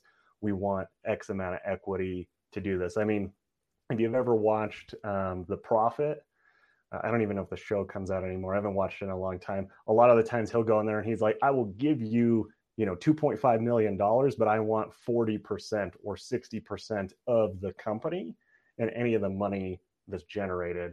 And they write that deal. So that's the big thing is like, if you're going to go into that industry, just know that it's not weird to ask for a percentage of equity or that kind of stuff to work with them. And if you bring that up and somebody's like, well, I don't know, then I would just be like, okay, well, then obviously you're not that serious about the business. I had a gentleman approach me with an idea for an app, and he didn't have the funds. And I was like, listen, I'll do it, but I want 15% of the company. Like, I'll definitely do it. And I'll continue to keep providing content. But I want a percentage. I want this percentage of the company. And I thought it was a great idea. That's the only reason I had considered it, because I felt like this is a great idea. I think this is going to catch on. He just had no funds. And to even, like, literally all we had to do was create dope content and go to Kickstarter and then, try to push it. But the thing was, he didn't want to do that. So it turned into a Shark Tank moment. So just keep in mind, your ability to create content is of value, and whatever you value that as, you can say, hey, I want a piece of the company. I may have been pretty steep on what I asked for, but I also, it was with the agreement that I continue to create content for this company until I either sell my share or cash out. So not only do you have me for this one video, but we will continue to grow the social media channel together. But he didn't want to do that. And that's cool. Go ahead, Tim. Yeah, because the big thing is like, you really, when you walk into those kind of situations, you need to, one, truly believe in the product, the service, the whatever it is that they're delivering, because you are becoming a partner in that company. Like, you are legally part of that company. And that's why, like, don't just go in there and be like, oh, I'm just going to do this thing and then like get out, like whatever, because you are going to be tied to everything that that company does, even once you're kind of gone. So you want to make sure that you're only going with people that you really believe in the product, that kind of stuff. Because, you know, and that's one of the big things that we do is like, I'm like, we don't even want to promote you, do any of that stuff if we don't believe in what you're putting out in the market, because like our name, our reputation is on that as well. But like I said, that's the big thing, especially with startups, that kind of stuff. You're walking in there as a partner, and a lot of serious people understand that. Yeah. I mean, imagine, Michael, if you get with one of those, you know, cannabis companies that want to be aggressive, and you say, all right, I'll do it for 3%. And if federal law passed saying that it's legal, and they say, all right, we're dumping millions into our marketing so we can ship all over, and boom, you rich, Michael, at that point. You know what I'm saying? So, you know, you'll be on here with the gold teeth and the chain, and, you know, we won't be able to really put you on the big screen because you'll be blinding the viewers, and, you know, stuff will be good. So not my style, sir. Not my style. Okay, hey, you know, to each his own. But you know, if I make it, you'll see. No, I'm joking. I'm not a gold teeth type of guy. I'm all up north. So, you know, no disrespect to my guys down in the South, but that's how they roll down here in Texas. If you ain't got gold teeth, you ain't making it. Any other scams anybody else run into as far as being in the industry that you've run across so far? Yeah, so I mean, I wouldn't say like in the industry. I had a situation where I got scammed. Matter of fact, it was earlier this year in January. For the first time, I got scammed when I was trying to buy a lens from a dude from Facebook Marketplace. And usually, you know, I use all these marketplaces like OfferUp, and I have like great interactions with them and great transactions. I started using Facebook Marketplace, and it was going good. And then, because I'm usually good at like, you know, scoping people out and picking out scams and stuff. So it was a dude that was legit. I thought was legit.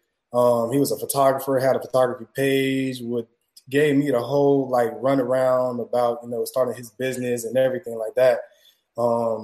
So he was supposed to be shipping me a lens from Tallahassee. I'm in South Florida. And when I paid him through Cash App, bro just ghosted me. Like, just straight up just ghosted me. So that was just a situation that I really just learned a lesson right then and there. Like, just never do that. Just don't do it. Yeah. I'll tell you something similar to that you got to be careful of. And when you said earlier this year, I'm like, it's still early in the year. Like, when did this happen? Like last week? At first I thought it was last year. Then I looked at the Cash App, and it was like, oh, damn, that was in January. That's like, yeah. So whenever you do that, always do PayPal. And this is a trick this is something they going to, I will give my gym alert, graphic, but I don't want to block. This is something that they going to try to, whenever you sell something through PayPal, they're going to be like, hey man, I really don't want to pay the fees. Can you just send it to me? Like, cause there's an option to send it like as a family member. You're not protected on that. They're like, I don't want to pay the fees. Just send it. Nope. Send it as a product. Let them take the fees out, and then you can provide a tracking number so they can't say, I never got it. So you can say, you know, like if I don't got a tracking number, I get my money back. If y'all can't provide me with a tracking number, I'll get my money back. So I always do PayPal. I never do nothing else. Only PayPal. Because PayPal you can call them and say anything. And I can't say anything, but you can have a legitimate argument and they yanking them funds right on back. No, I appreciate that. Because, yeah, usually I would like, if I'm like going to buy something or sell something through like a marketplace, I would just meet up with the person. Yeah. Then it's never no problems. But this time they were just going to ship it to me, and that's when I ran into that issue. So, no, I appreciate it. I'm going to definitely do PayPal. How far are they from you? They was in Tallahassee. And it's funny, like, because they're in Tallahassee, and I was, like, really involved. I went to school in Tallahassee. Mm-hmm. So I knew people. Like, when I posted this dude's picture on, like, one of my social media pages, like I have a background in news. So like one of my homegirls who's actually in news, she DM'd me like, oh, I know this dude. This seemed like some stuff that he would do. Wow. So I was like, oh, okay. He's lucky that I'm a Christian and like I just kind of like changed my ways. You know how you don't like to go Tyrone, you just keep it tie. Yeah. Yeah. Like I'm the same way. Like I used to be something different, but I was like, you know what? Maybe this dude needed the money. It is what it is, bro. I just want to say $250, but you said it was $250. Yeah, $250. I just want to say Tyrone is always for hire. He like going to Tallahassee. I'm just saying I got people out there. Don't call me. Tyrone is all. I keep a hoodie on. You know what I'm saying? When it's off, I'm Ty. But when it's on, you know what I'm saying? I can check your DMs tonight. Hey, I can go down there and make it happen. You get all the lenses back. You get that lens is buy one get one free when I leave Tallahassee. Trust me, because I don't play when it comes to my money. I don't play. What I always say is, don't let the suit fool you. That's right. There you go. See, you even got Tim ready to ride. We ride now. Let's go. Tim ready to ride. You think there's a lot of scary people that wear suits. Just keep that. Oh yes. I can see Tim coming around the corner with a Tommy gun, just holding on to the whip like. Everybody ready to ride. I'm just saying. There you go. Look, he keep one on him. Tim keep one on him at all times. Look, see where the finger's at? Yeah, yeah. Don't let Tim fool you. He keep one on him. He packing. Yeah, he's so. Hey, you know how nice he is. He's showing it to you. Like, if there's a problem, we can handle this like some gentlemen. And it's in the picture. He showed it to you all the time. So you can't say he switched up on you because it's been there. I feel like you pointing that out. It felt like watching Tenet or like watching Inception, and then in the last 10 minutes you get it. That's how I felt when you pointed to it. Like, what? It's been there the whole time. Like Saw for the first time. It's been there the whole time. Yeah, it's been there, man. I didn't see. Go back, watch all the videos. Granted, that thing, it may be old, but it still works. I didn't see it the whole time. Now. It's crazy. And then right there, look. That's right the last guy. That's the last guy. The end results. That's the last guy that ran off on the plug. That's the whole story right there. Right there. And then you got to earn over there on the other side. That's the other guy on the other side. Gosh, yeah, Tim. Yeah, okay. When he says scary good marketing, he's not playing. It's scary good.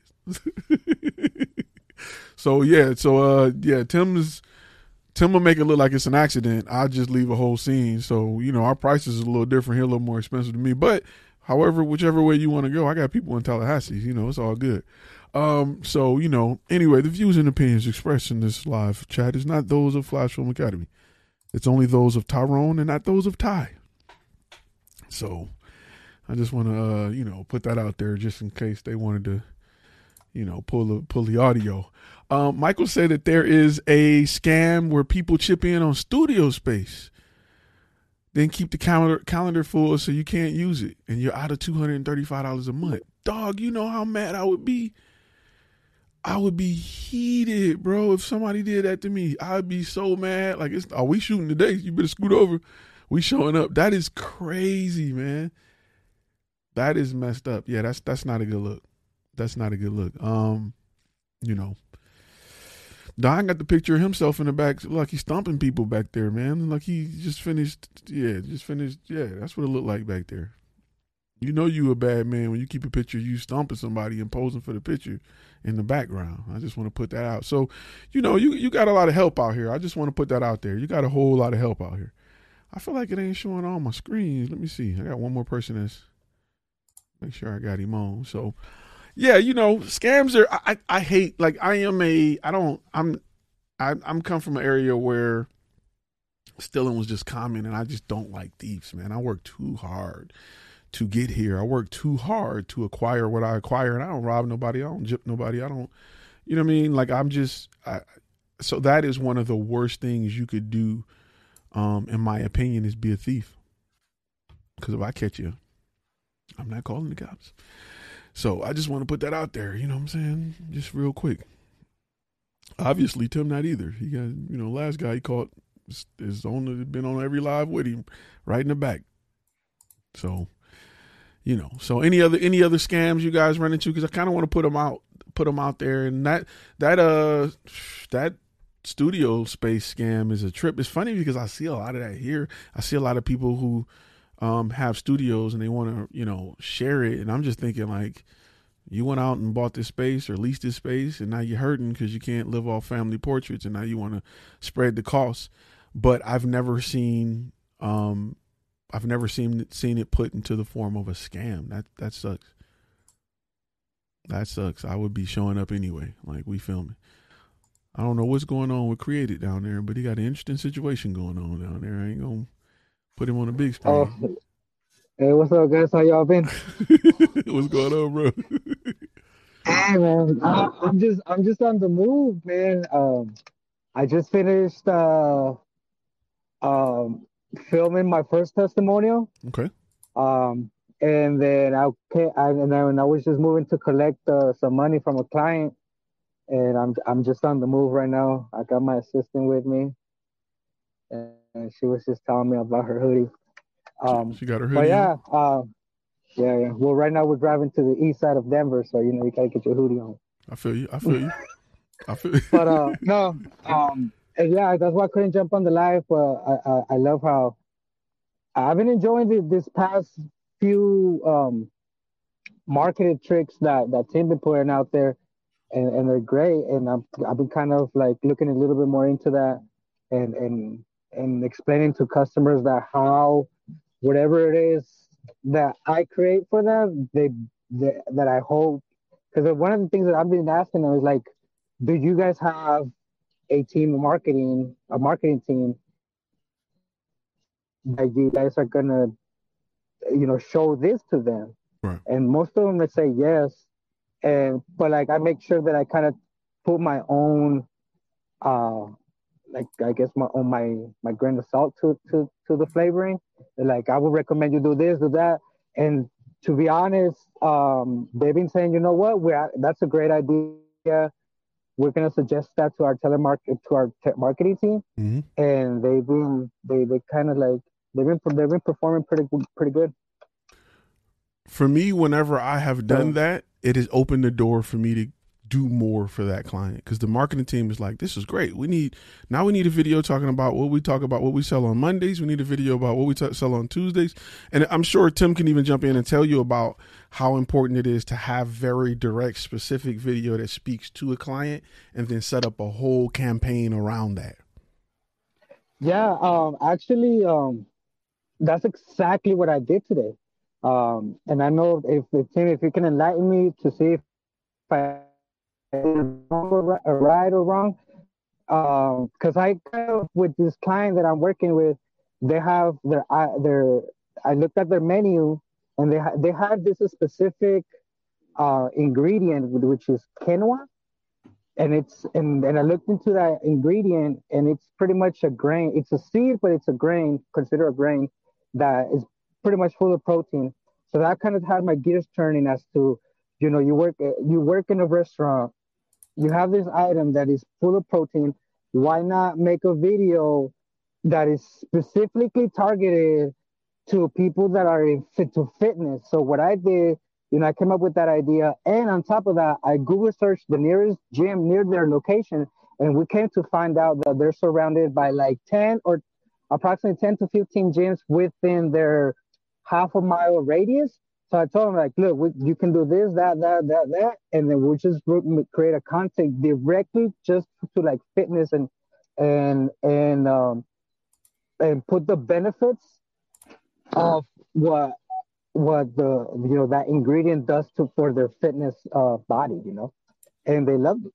So we're just gonna be moving on towards that content, and then we're gonna be moving towards creating content based on their other items that they have in the restaurant, and based on what it's gonna be playing on the month. You know what I mean? Yeah, I'm sure that got Tim going over there. Like, protein, you got all them gyms around you. I'm gonna let you jump in. I'm gonna let you get some of that. I'm like, I already got like 6 different ad campaigns you can run. So, I mean, like I said, so the restaurant industry is one that we work in quite a bit. Rodney knows we're pushing something out to a few restaurants to kind of help them understand marketing and advertising a little bit better.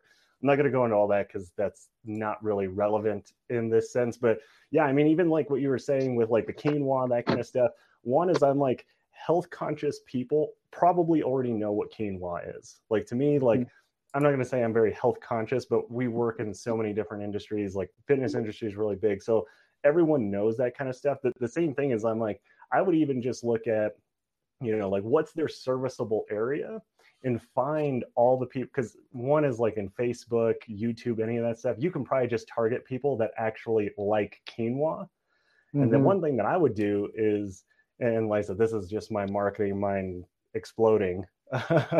One is what I would do is I would literally be like, hey, you know, like we're right here located right next to all these gyms. If you come in, show us your gym membership and we'll give you, you know, what any other health related stuff that they have. Maybe if you order one of our like quinoa dishes, you can get XYZ thing in conjunction with that. Or, you know, because the big thing is as a restaurant, you got to get people in, they got to try the food. If they like it, then they will continue to come back time and time again. I mean, there's so many things that you can do, but yeah, I think that you're definitely on the right track of looking at like what kind of foods that they have, that kind of stuff. There's so many different campaigns that they could run, but you as a content creator, that's really the big thing is like capturing those things. And honestly, my big thing that I tell a lot of people is I'm like, one is I would just go to them and be like, what are the things that people love the most? Like, what is your top selling item? Cover those things, right? Cover like your top selling items, cover, you know, maybe the health related food. And then the same thing is like, do they have something that's maybe trendy? Not all restaurants do, but is there something that's trending that is maybe for like the millennial generation? That's something that's very like, does it look cool? Does it look whatever?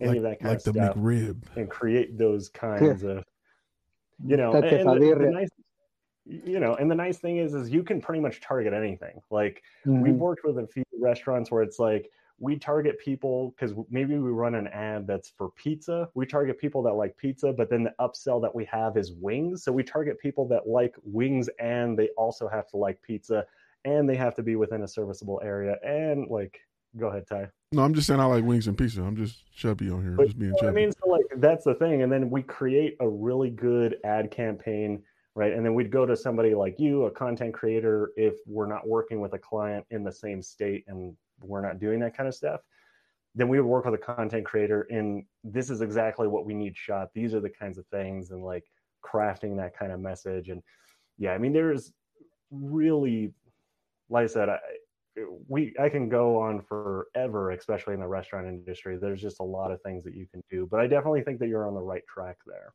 Right on. I can go on for. I was just saying I can go on forever in the industry too, but it had nothing to do with marketing. Mostly does it do with because I'm fat. But I'm gonna let you jump in. What you about to say? Oh man, we're hungry right now. Me and my girl, we're hungry. Yeah, I'm on DoorDash right now. Like, we're like trying to decide where we're gonna go eat right now. But I was gonna say, you know, I'm pretty sure I should talk to you as far as because I can come up with ideas like that. Like I can sit down with a client and literally just look and I look at their social media content on their website and I study them and I can see what they need because I can see what they need, what they could use, what they have that could be improved. And then once I go into their establishment, like my mind just go crazy. Like you can do this, you can do that, but I don't tell them everything. I just tell them like one good idea because I think if I tell them like they'll be like you're pretty crazy guys. Like get out of here. Like I'll just tell them like because they can see me. Like if you're with me, you can see me how I'm just literally like doing this. And I start going. I tell them an idea, but with you is that I could probably get with you first. So I can develop a campaign and then based on that, like my mind, if you tell me like you can do this, like if I consult with you and you can just tell me like you can create this type of campaign for that and I'll take that idea to my clients or future clients and say this will be the benefits of that for your restaurant, and I will already have the shots, and I would just get them. So that to me is like a good eye opener. Let me ask you a quick question, Tim. You guys do any like white labeling? Is it something that, and I want to speak to all the content creators, would we be able to come to your marketing company with our client and say, this is the idea that we have, can we get this through you to help the campaign with our client? Yeah, so we don't always, like I said, I don't want to always say we don't ever do white labeling. We don't normally do white labeling. The big thing that we do is, like, for us, one is obviously we do video production work. We do some of that, but it depends on the client. It depends on what we're wanting to do. But right, like if I get a client in Florida, I'm not in Florida, right? So like we got to hire somebody out there to do it. We got to do that kind of stuff. But realistically, like to me, I'm like, I leave that up to that content creator to come up with a price. To me, I would much rather be like, hey, this is the guy that you need, like pay whatever they got to do. Because one is like, we deal with sales all the time. Like selling is what we do. So like, to me, I can sell somebody on something and that's totally fine. So like, even if you're not good at the selling part, we can help you get that client.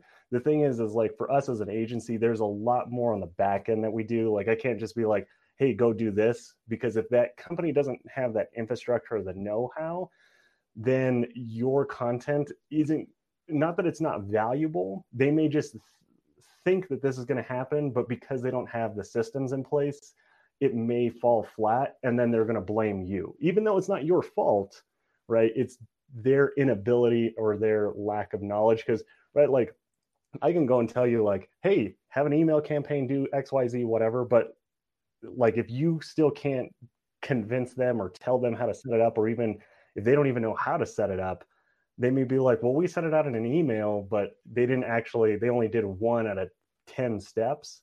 They're still going to blame you, right? And that's kind of the unfortunate thing, right? Like for us, that's the big thing that we've learned is like, I can't just be like, here's a bunch of leads, good luck. Like we have, like there's stuff that we have in place to literally tell the client, like, look, I sent you this lead and it took you 2.5 days to call them. That's why that lead didn't work. But if we didn't have those things, and that's all from trial and error, right? Like I can send them and they're like, those leads are terrible. And I'm like, well, you took 2 weeks to call them. That's why they're not interested. But they'll tell you, oh no, we called them all and nobody wanted to buy.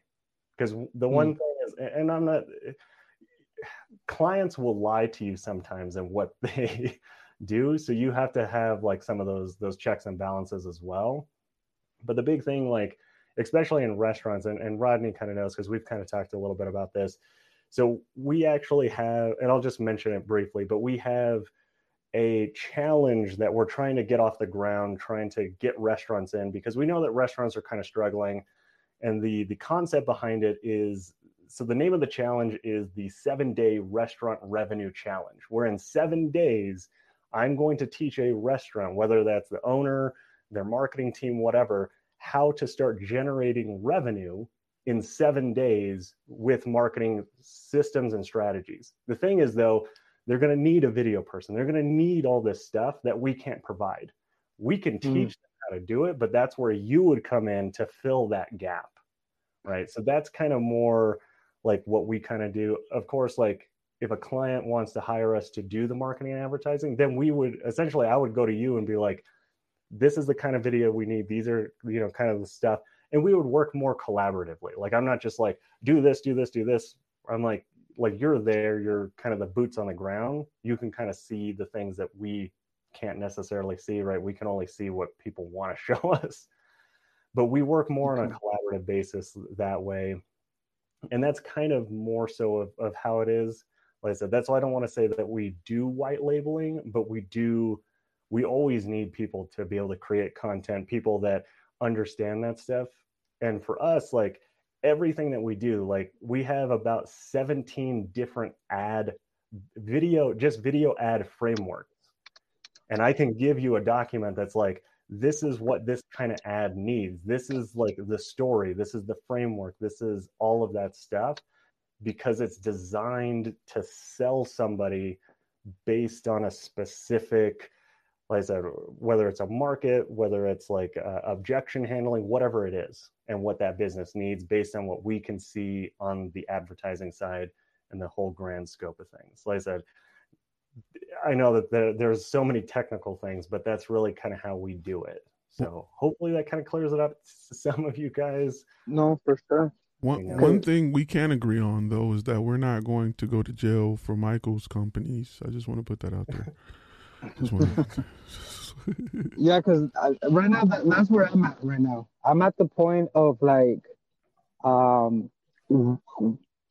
products that I like that I am offering to these restaurants. Like, you know, now I have 2 products that I guess I can say that I can offer to these restaurants, which is a welcoming type of video, like them showing their location, explaining where they are, what they do, what kind of food and stuff like that, what they do, what kind, you know, a welcoming type of video.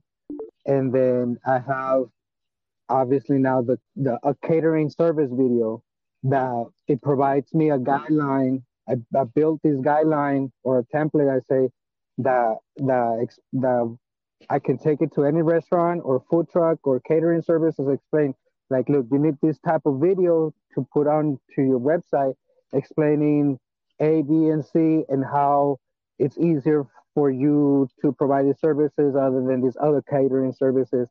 So I have those products now, but now I want to expand like other products as far as I'm thinking, like, if you sell, what is your less, like, to me, like when you said offer the food that sells the most, that's a great idea, because I was thinking also like I remember one of the videos that Ty has done in the past is like, how come you're not selling too many red cars? Oh, because we're not showing red cars. So how about we make a video about basically showing red cars, and then you start showing it more and hopefully with the potential of selling more. So in my mind, I was like, well, if you're not selling, let's say, this type of item, your number 4 combo, how about we start showcasing the number 4 combo? And that's kind of like, I'm starting to look more into other outsourcing those kind of ideas, so I can get, you know, that kind of inspiration. Or like, for example, I think I'm learning that in marketing to create content, I don't think there's 4 ways, and Tim, you know, enlighten us to see if where I got this or it's right or wrong. And if they're saying that there's 4 categories, which is entertainment content, inspiring content, promotional content, and educational content. Is that correct? Yeah, I definitely think that those are there. The other thing is, like, to me, I think that objection handling is definitely a piece of content, because, right, like, if you can essentially answer somebody's question or an objection that they have before they even ask you, like, that's the biggest thing, especially in sales, right? And even with a restaurant, like, every business has objection handling, right? So if you can answer that before they even ask, I think that's key, right? So I'm trying to think of, I mean, there's a whole bunch. So I think that, like you said, like educational, what were the other ones? Sorry. I'm listening, but my brain's like crazy. Educational. So create content around their educational services, and then inspiring content, which is like how they got there, how the history of their business, that kind of stuff, right? And then promotional, which whatever they sell, and then educational, inspiring, promotional, and entertainment, like something funny that they do, or how they pretty much keep themselves busy within their people's feed lines, you know. And then obviously the obstacles and stuff like that. So that's what I'm learning, and I'm kind of I'm kind of like turning my gears to create those kind of content for the restaurant industry, you know. Yeah, and to me, I think that there's definitely there's a lot of kind of content. I definitely think that everything kind of can fit into those, and you can really consolidate things down. To me, where I get excited is like if you can, like I said, like even with like the quinoa thing, like figure out like in every restaurant, right? And depending on the restaurant, there's specific things, right? Like a good example is like Olive Garden, right? Not that I'm a big fan of Olive Garden or like whatever, but my thing is I'm like their menus appeal to everyone, right? So even in somebody that, right, like if you look at their kids menu, they have like chicken nuggets, they have like cheeseburgers. Like you don't go to Olive Garden to get chicken nuggets, but they still appeal to certain people. And I think by even highlighting some of those things that maybe some people may not know is a good thing, right? Because it's just like anything, like if you don't tell people that you have something, how do you expect them to buy it? But the same thing, like what I was saying is like the reason we go after like what is the top selling product is if that's the top selling product, it's easier to sell because it's proven. Not that less selling products are not proven, right? Because maybe they just haven't marketed enough, maybe they haven't done any of that.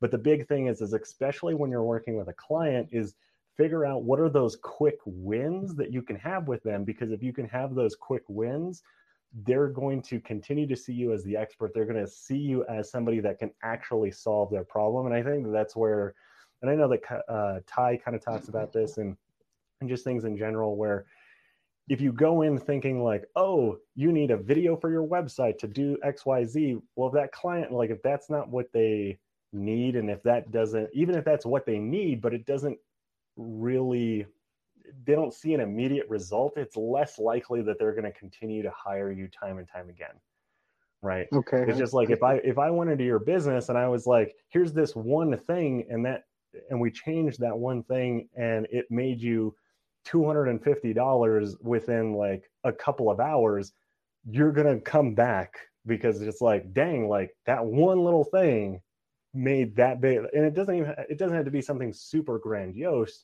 but if they can see some kind of immediate return, that's how you can continue to have a client for life. Because right, obviously you want to make sure that you set right expectations. You don't want to be like, I'm going to do this video and you're going to get $10,000 in 2 hours. You don't want to do that. I mean, granted, there's some people out there that'll tell you that, and I'm like, no wonder your business is failing.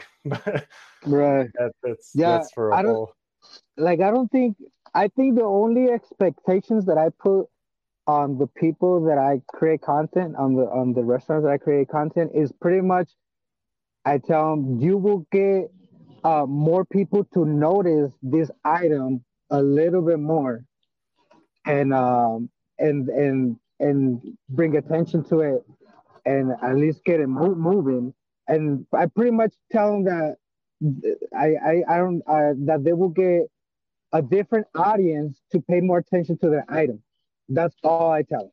Like I'm not telling them a dream. I'm just telling them that with this you're gonna get this type of exposure that is gonna reach this type of person that is a potential new client for you, for them to come and eat at your restaurant. And that's it. Like I don't tell them like it's gonna sell you more, of course. It's gonna be like, no, I don't tell them that, because then I put myself against the wall, and then what if it don't? And then goodbye. Yeah. Michael, I think you had a question. Yeah, this goes to Tim actually. This is going to what you just said about like explaining. You're not just selling, hey, do this video. You're actually being the diagnosing doctor. So here's a question for you. I just talked to a dentist manager. She's the gatekeeper. She makes all the decisions for marketing and all that. And I went in not just a salesperson. I went in there as a doctor, and I said, what problem do you have right now that you're trying to solve? And it was so broad in general, so I tried to be more specific. I said, what problem do you have right now that video content can be used as a solution? And she said, a video for patients to explain their implants or whatever. So it was if I'm reading this right, it was explainer video. A rough sense, it's an explainer video. My question to you, Tim, is you just said it right there that the video is supposed to give some kind of turnaround to them. Like, I didn't know how to explain how this video is going to help them get more clients or whatever. She told me the problem, but I know I could do the content, but I didn't know how to explain to them how is this video going to solve their problem. They told me what that was. They told me, okay, this is a quote unquote explainer video, but I didn't know what's the parameters or how do I know that the video is a success? I didn't know how to answer that and stuff like that. Real quick, if you had to summarize what her problem was, what was it? Her problem was that there was patients were misunderstanding what goes in the process of an implant. Okay, there's several steps. Pause right there. So what would it take for that problem to be solved? Like a video will solve that problem by making sure that patients fully understand what it is, so they get less patients backing out. So they may get higher retention. They're going to get a lot from patients fully understanding what the process is going to be. Oh, okay. So the result may be less patients canceling or patients feeling more confident or more patients signing up for it. It may not necessarily, the answer may not always be for clients that want content. It's more money, more people. Sometimes it's just to make processes go smoother or not having all our staff, spending hours of my labor costs explaining this every single time to a client. You know what I mean?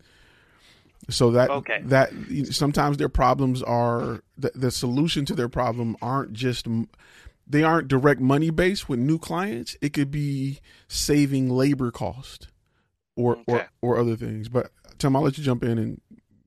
Yeah, I just didn't know how to answer that. Yeah, the other thing that I would ask them is like, what specifically about implants or what is the specific thing that you hear time and time again? And then the other thing that I like to do is like, if they're like, oh, it's, like how long the procedure is, then I'd be like, okay, like, let's say that video, like I was able to come in and we were able to shoot a video to explain that. How would that change the business? Like, because to me, like, I want them to sell me on why. When you need mealtime inspiration, it's worth shopping Kroger, where you'll find over 30,000 mouth-watering choices that excite your inner foodie. And no matter what tasty choice you make, you'll enjoy our everyday low prices, plus extra ways to save, like digital coupons worth over $600 each week. You can also save up to $1 off per gallon at the pump with fuel points. More savings and more inspiring flavors make shopping Kroger worth it every time. Kroger, fresh for everyone. Fuel restrictions apply. That video, like the important part, right? And they're like, oh man, like we would not have to feel like I wouldn't get 10,000 emails. And then I'd be like, okay, so like if you didn't have to answer 10,000 emails, what would that like, why is, or even, sorry, I could even ask like, why is answering 10,000 emails that big of a problem? They'd be like, oh, well, like I really would much rather spend time doing this or X, Y, Z. And then that's, in my opinion, that's what I'm selling them is like, okay, like our video, the problem that we're solving is that you're going to have more time to actually work with the patients, right? Maybe they're actually, a hygienist that's actually cleaning people's teeth. And that's what they actually enjoy doing, not answering email after email after email. I'd be like, and to me, like I said, that comes with a lot more sales experience, like that kind of stuff. Especially within your niche. That was the problem. That was the problem. I didn't know how to make a product out of that problem. Like video content is the content. Oh, let me phrase that. Video content is the product, but I didn't know how to divert it or mold it in a way that can be used as, hey, I could take this product now and move it to another dentist or something like that. I didn't know how to say that. The thing is this though, by living within that niche, you're going to have a better understanding of it over time. I'm gonna be real with you. If you jump from weed to dentist, it's two totally the answers and what is going to be weird. You're totally right. You're totally right. Like again, the pivot was there. That was the pivot. Was weed lawyers and dentists. Like those. That's a big pivot, bro. That's a big that's a U-turn. That's not a pivot. Okay, fine. U-turn. All right. Gosh, semantics here. Goodness gracious. But I mean, so as you continue to work with dentists, like you'll understand the problems that they run into a lot. And like, let's say if this is client 4 and you have heard that before, and you already know something you can put in place to help that. And you'll know by client 5 or 6 that dentists want to save cost on labor by not having to explain this to clients all the time. And there's something that was said earlier that I took notes because I knew it was going to be, like, I wanted to make sure I touched on it, was touching on objection handling. And my thing, and I've said it before, is creating content that handles objections. I like to use client testimonials to do so. So I like a dental client to explain, the issue and let them talk about how they overcame it before I have a dentist touch it. So instead of me having a dentist come on and say, we're going to explain blah, blah, blah, I like a testimonial where a client is saying, they showed us a video that explained step by step what the procedure was. So I knew exactly what I was going to, go through by having this procedure. To hear it from another client sells it way more than you, I, or a dentist could ever sell it. Because if I'm looking to get something done, if I'm looking to get my car painted, and it's something that I'm kind of going through, one of my cars painted, I want to hear other people who got their car painted. I don't want the mechanic or the guy that's spraying, like, we going to spray it real good. No, I want somebody saying, you know what? I almost didn't go with this shop because I wasn't sure about them, but I went with them and my car is beautiful. Here, take a look at it. I trust that person more than the person that's working there or the owner. I just, you know what I'm saying? And you would too. That's why camera companies send cameras out to all the YouTubers so the YouTubers can say, oh, this camera is great. We love it. Because Sony can tell you it's great all day. And you're like, yeah, okay, I don't really believe you. But if you get 3 of your top YouTubers say, I use this camera and all my shots are cinematic now and I got shallow depth of field for everything, people go out and buy it. So, once you get into, and I'm trying to relate it to exactly, your point and not just, handling objections with testimonials, but what they're pretty much trying to do is they're trying to speed up a process that's obviously draining so much of their resources that they don't want to continue to do it that way. So your cinematic solution is providing all of that information in a method that they can just hit play and go do something else with that time. So that is what you bring to the table. I am going to shorten your day or lighten your workload by creating content that explains just this. And you don't have to have somebody go through it. And I'm going to make sure that each client get the same information the same way every time. So you won't have a dental assistant that's having a bad day that's rushing through all of the steps. And now you got a client that they didn't really touch on the fact that they're not supposed to eat 8 hours before the surgery or whatever, because that dental assistant skipped over it. You have a video that's the same every single time. So that is the product that I'm offering you is an explainer video based on what the procedure is. And as a content creator, the money thing comes into play because they have multiple procedures. So those are multiple videos. I think Tim, you want to say something? Yeah, and with that, the big thing that we do, and one of the things that I always recommend people to do is really dig deep into why they need that. Because I don't know how many times that we've gone to somebody and they're like, we really want Facebook advertising. And then I'm like, okay, like, why do you want to do, why Facebook versus anything else? And they're like, oh, because of this. And they may not be educated enough to realize that what they may have read on a blog post somewhere from some random person is not actually going to benefit them. And that's why, like I said, you want to dig deep into why that is, because I don't know how many times people have been like, we want to get a video on our website because it's going to do XYZ, whatever. And I'm like, well, actually, instead of maybe doing a video on your website, maybe we should do a video here that goes in an email.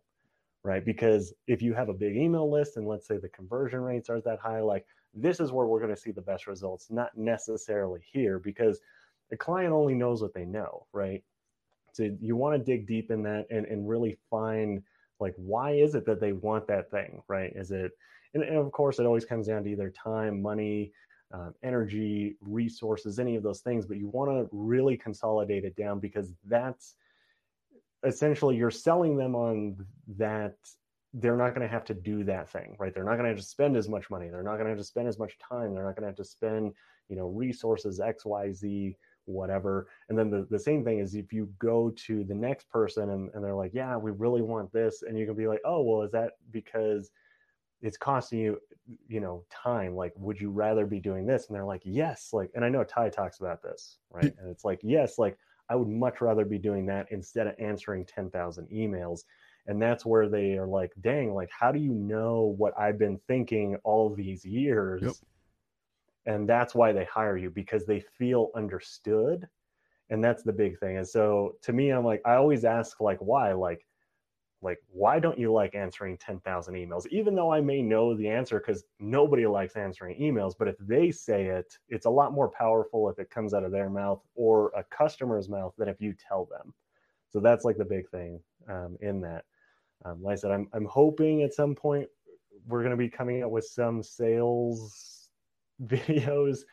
Like I said, YouTube is a crazy beast in itself. So one of the analogies that I've used that kind of expressed this was when you go to the doctor and you say, oh, doc, my back hurt, give me some drugs. And the doctor's like, well, why does your back hurt? That's just hurting, just give me some drugs.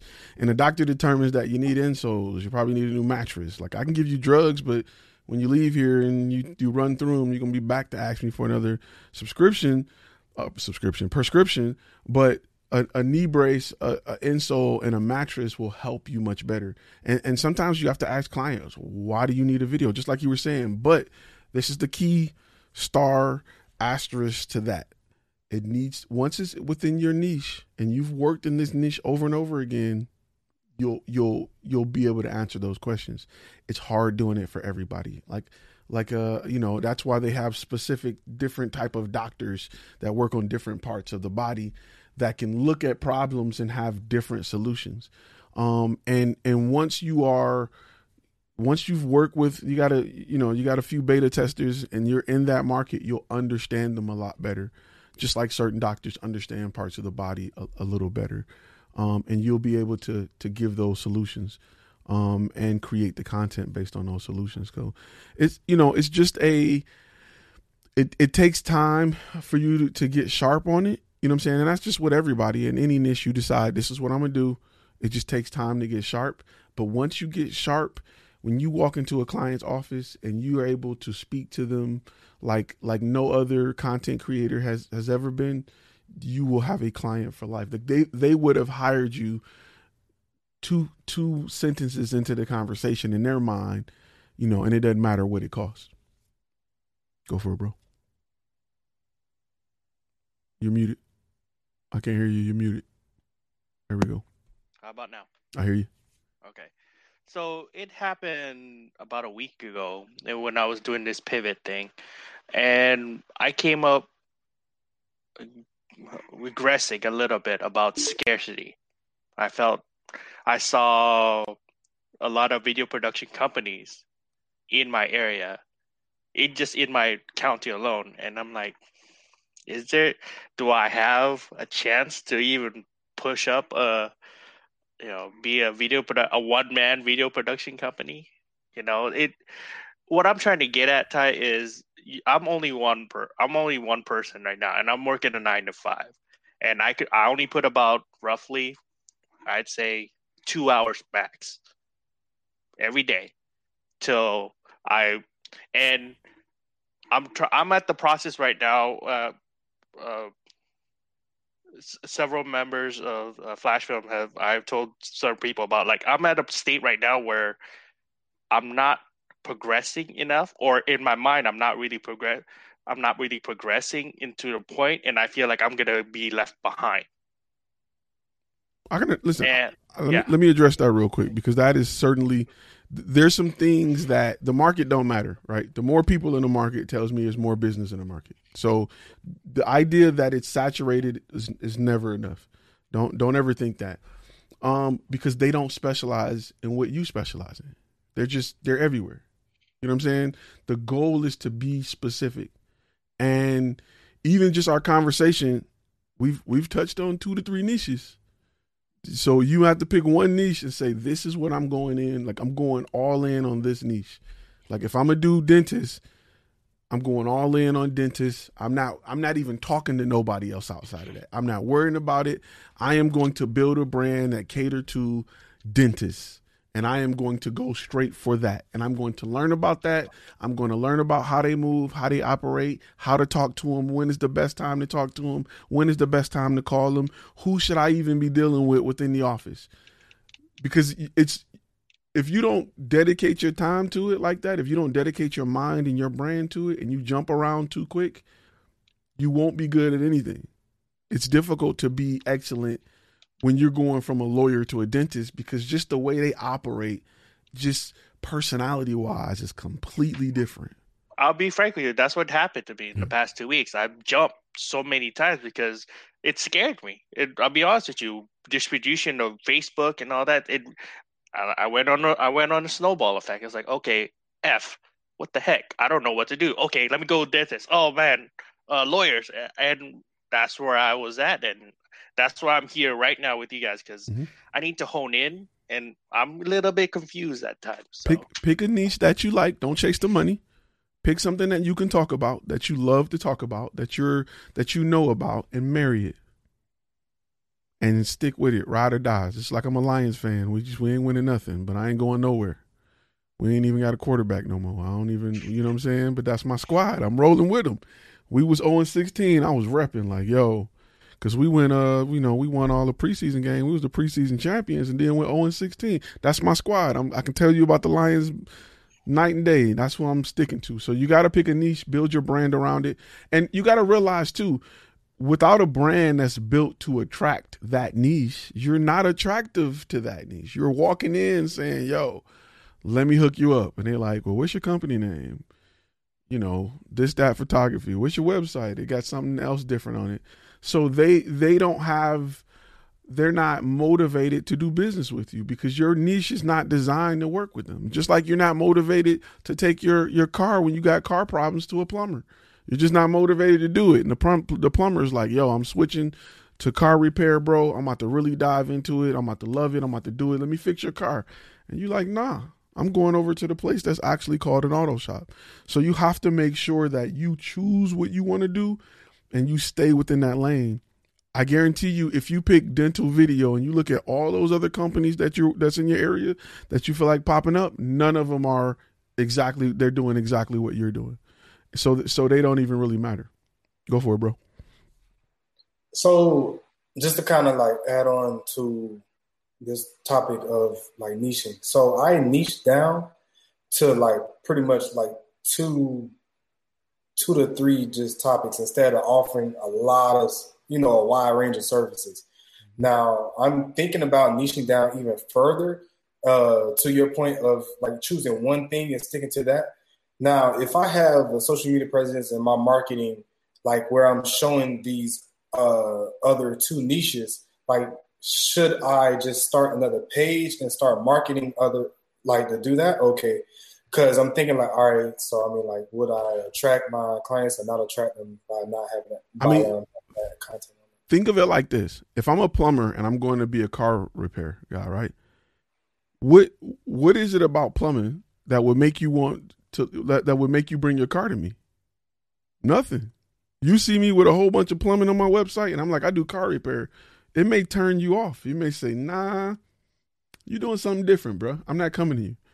So, and that is literally how clients look at you. And when this first clicked, I was like, what? I had a mentor tell me like, you're doing weddings and you're doing corporate events on the same page? How? Like, and I was like, what do you mean? It's the same thing. Like what's the difference between a corporate party, a corporate event, a wedding? There's no difference. To a photographer, it's not a difference. To a person that's looking to hire the best person available, it's a huge difference. So if you look like everything, they're not going to trust you with anything. You want to be the subject matter expert who do this. And I'll give you an example. If just simple stuff. If Tim came on and Tim said, I'm a professional fisherman, let's talk marketing, you would be like, I don't really know about this guy. He talking about bass and big largemouth bass and lures too much. I don't really know about this guy. Like, you know what I'm saying? Like you just wouldn't. So when clients are holding money and they're looking to spend money, and let's throw out money when you're a business owner, because your time is money, right? When they invest time in you, even as a beta client, They're getting something for free, but they don't know that yet, and they're risking their time to find out. They want to make sure they risk their time with the person who looks like they're here to do business. You know what I'm saying? If somebody showed up to your business and they had on a uniform and they got a card with a camera on it, I'd much rather roll the dice with them than somebody that just ran in like, yo, we gonna shoot everything. And like, shoot, what you talking about? So, you know what I'm saying? So it's important that you are intentional with your brand, yourself, to go down that lane if you want success. I wanna add her. I'm not being intentional then.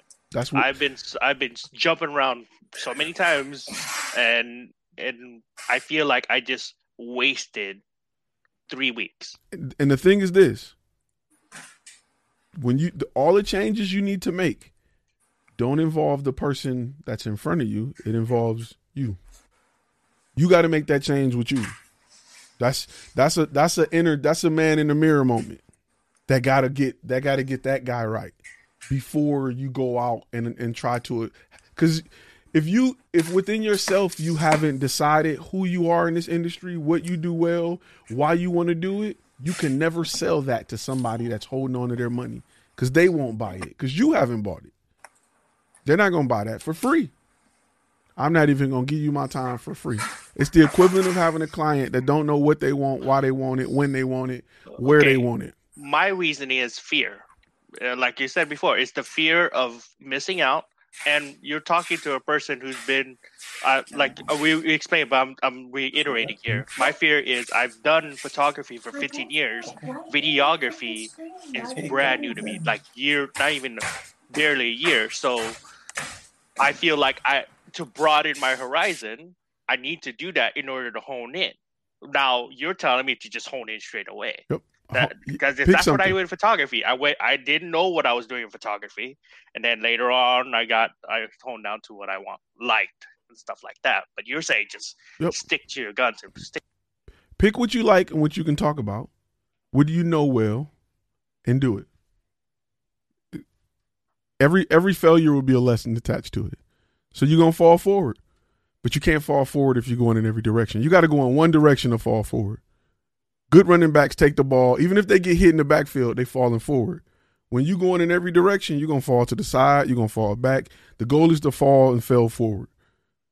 You can't do that if you're trying to run every direction. You got to be like, okay, this is what, because really, I'm going to be honest with you, and I'm just going to be really, really, really, really just blunt with you. It falls into the level of laziness of not determining where I want to go with my life. I'm just going to go where the wind blow me. Wherever, if I go somewhere and they like what I do, I guess I'm going to do that. It don't work like that. If I'm just going to shoot everything and whoever call me back and say, I want to pay you, I'm just going to go do that. Don't work like that. You have to look in the mirror and make the decision that I am a dental photographer.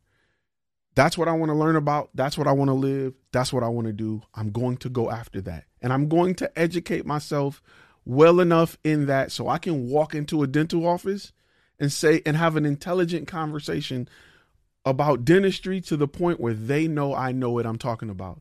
So when I move them, or when we talk over or switch over to the idea of content, they already know I know what I'm talking about. It'll almost make them seem less intelligent not to go with a videographer who walked in the door, who understands the business. You have to pick it. Do not let either you gonna happen to life or life gonna happen to you. If you happen to life, you get to choose your path, your journey, how much money you make, everything. If life happened to you, it's just wherever. I'm just going wherever the wind take me. So you have to be intentional and say, this is what I want to be. Then you can be, it's just like a goal. When you set a goal, you not backdate it, but you build up to it, right? You set a goal and then you design your way to get to that goal. If you just say, I just want to be great. Well, at what? I don't know. You got to determine what that is. So my bad. I know we had two people that wanted to jump in. Was Don, you had your hand up? Don, Tim, and Creative. But go ahead. Yeah, Michael, I think first thing is you have to recognize that you do have an expertise in some area. You are a talented dude. What I'm imagining just in listening to you is that you're in a meeting and you're thinking, I need to impress this person right away. And in reality, you could probably do a lot by asking some really good questions and just like leaning back and not being eager and acknowledging that they have expertise that you can learn from. And you can listen to the types of words that they use to describe their problems. You can listen to the types of solutions they've tried in the past and how that has worked for them or not worked for them. And then you can just think, that's interesting. I think there's something there and we can build some content that will help solve that problem. Facts, definitely. Tim, I think you had something to say too. Yeah, and the big thing is so like I think that a lot of people think that they have to go in with all the answers, all the solutions, all the things. I don't know how many times that I've gone into a meeting and I've talked with somebody and they'll ask me a question, and if I don't know the answer, I'll literally just tell them like, hey, that's a really good question. Nobody's ever asked me that before. I don't have a good answer for that. But let me go out and do the research for you, and let me get back to you on that. Because one is like... Pause it for a second. Does that feel that I become incompetent then? Nope. No. Nope. Okay. No, because the thing is if I asked you, I don't know, right now, like, hey, what is the best converting email that you have? I don't know what the best converting email that you have. I don't even know if you have email, right? If you don't know either, I don't lose anything because you don't know either, right? It's okay if somebody else doesn't know, right? But the big thing is like if you tell them like, I'm going to go and find that out for you, one is actually go find that out, because it's easy for me to be like, oh, I don't know, but let me go find that out. And then if you never hear back from me, I lose credibility. But if I go and I come back and I'm like, hey, like, here's all the things that I found. Like, here's articles, here's like something that Forbes magazine had, here's something that the American dentist industry had to say about those things. Now you're showing that you are willing to put in the effort, willing to actually step up for that client to answer those questions, right? Because I always see this all the time, is people will just like make something up. That client will take that, they'll go and do some research and be like, you don't know what the heck you're talking about. And to me, it's a lot better to be honest and actually go and do the work for that client.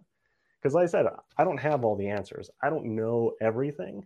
And every day, there's stuff that I've never even heard of. And we go out and we do our research on it to kind of see, what it is. Is it something that makes sense? Does it even make sense for us? And being able to bring that to people. And I think that if you show that, I think that's definitely something that no other company is doing, right? And that's the thing, is like, I don't go into a meeting thinking that I know everything. I go in there like I have maybe an idea of what I want to talk about, but there has been plenty of times where I've gone in thinking that this is what I think we're going to talk about, and it's completely has nothing to do with that. And that's why you want to ask the client, do that kind of stuff. And especially going into a new industry, a new niche, the best thing is talk to people. I mean, even get onto your Facebook page and be like, hey, I really want to get into dentistry videos. Are there any dentists out there that would be willing to, talk with me for maybe 20 minutes? Like, I'll pay, send you a Starbucks gift card. And I know Ty talks about this a lot too. And just sit down with them and ask them questions. Like, be like, I don't want to sell you anything. I don't know much about this industry. Like, let me learn as much as I can. Like, what are some of the big problems that you face every single day? Like, if there was somebody that could solve that problem, like, what are those things? Like, what would that look like? Right? Like, if you hired a video person, like, what would get you to hire them? What makes you feel comfortable with them? Like, and that's the whole thing, is don't go in like trying to sell that client. All you're doing is learning as much as possible. And to me, I'm like, I would go and I would find books on, is there books out there on dentist marketing and advertising strategies? I would go and look at like, who is the top dentist in my area? And then who is the top dentist in the US? What are they doing? What do they have? What do they like do? All that kind of stuff. And really just learn as much as you can. Read dentistry books. Like if you were going to be a dentist, like what's the terminology that they use? What are the things that they like? Like all of that stuff helps you sound and really make them feel like you know who they are, right? Because all industries have terminology, right? Like we have f-stop, we have shutter speed, we have that. And if you go and talk to somebody that knows nothing about cameras, they're like, I don't know nothing, right? But if you talk to another photographer, you feel a connection there. And it's because you can speak the same language. And that's the exact same thing that you want to do, right? And at first, right, like when you got into cameras, you didn't know what an f-stop was. You didn't know what ISO was. You didn't know. You learned all of those things because it was interesting. And that's how you really have to look at your niche, your industry, whatever it is. You have to take that same kind of mentality and really just do as much as possible in there, you know. And the other big thing is, right, like if you're going to get into dentistry, I would recommend like for us, like when we work with like restaurant clients, because that's what we were talking about before, we have specific pages that I only send to restaurant clients. Like it says everything about restaurants. Like they can go and see our general stuff, but anytime that I'm talking with a restaurant, we put out marketing materials, it goes to a specific page that only shows restaurant stuff. It shows past clients. It shows here are like strategies that are specific to restaurants, even though that strategy may work for dentists or chiropractors or whoever else. They want to see other restaurants, right? Just like our 7-day restaurant revenue challenge, it only talks to restaurants. Like I'm not going to send a dentist there because that doesn't make sense, right? So that's the big thing is we use specific things. I mean, we'll even just buy domain names that are specific to that, right? Like we have a few products that have Scary Good and then whatever that product name is. So we still have branding, but it's specific to that industry. So when somebody sees it, they know this is for me. This is where my, you know, audience is, my family, my whoever, people that are similar, they feel that connection. Another thing too is really to really simplify it. If you went to a store and you seen a shirt online and you went and talked to the rep and you said, hey, do you have this shirt in stock? Would you rather have a rep say, you know what? I don't know. Let me go check in the back. Or would you rather have a rep BS you? You don't want that shirt. That shirt ain't even, the pocket is. So it's okay to say, I'd rather have a person say, I really don't know. I'd rather, you know what I'm saying? And it's been times where I've worked with clients and I'm like, you know what? That's a great idea. Let me do some research and then I'll get back to you. But real quick, I know Creative was waiting for a while. I want to make sure I get him on here. It's go mode. Yeah, I just wanted to add to like the narrowing down to the niche and how like as you like dive deep into your niche and in the industry that you're trying to target, you will learn stuff. And that's like me learn, like I love food. I love making food. I love eating food. And it was kind of like a no-brainer for me to be like, you know what? I'm gonna get into the restaurant, content creation part of it. And like I have mentioned it before with Steven, when he invited me to the kitchen, we were talking about the sauces and the ingredients in the sauce, and we were talking about the pans that he used and the stoves and stuff like that we were not even talking about creating content.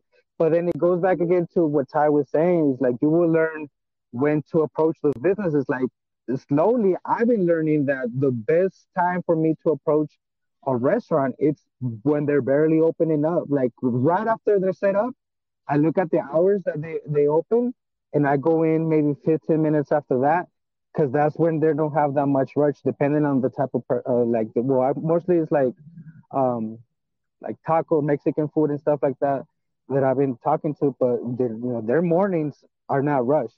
So I have an opportunity to sit down and just talk to the manager, and so most of the times the owners are there, and I'm learning how to approach them. What's the better time for me to approach them?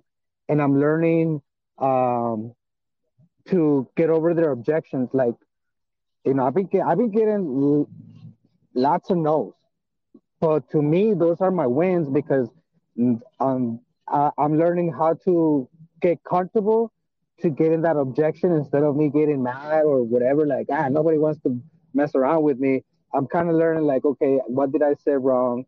Maybe what can this person teach me so I can approach the next client, better. But yeah, it's once you narrow it down to you be like, and it's really, and I think personally, I would say that look for your passion, man. Like, look for what really it's like chasing you deep inside that you feel so comfortable talking about it, and then create towards that, like go towards that, because you will feel so comfortable that whenever you talk to that person about it, it's gonna be like second nature. Like, it's gonna be like nothing. So I want to counter that. I want to counter that a little bit. But Ty said that if there's a market, say, market in surfboards, but you're in the middle of the Midwest, it makes no sense to be in a niche like that. That's how I feel sometimes. There's something I'm very passionate about, but I'm not going to say it here, but I'm very passionate about it. But I feel, this is just me, I didn't done the research yet, but I feel it's not something that's worth going into that niche market-wise in the state of Washington. You get what I'm saying? Yeah.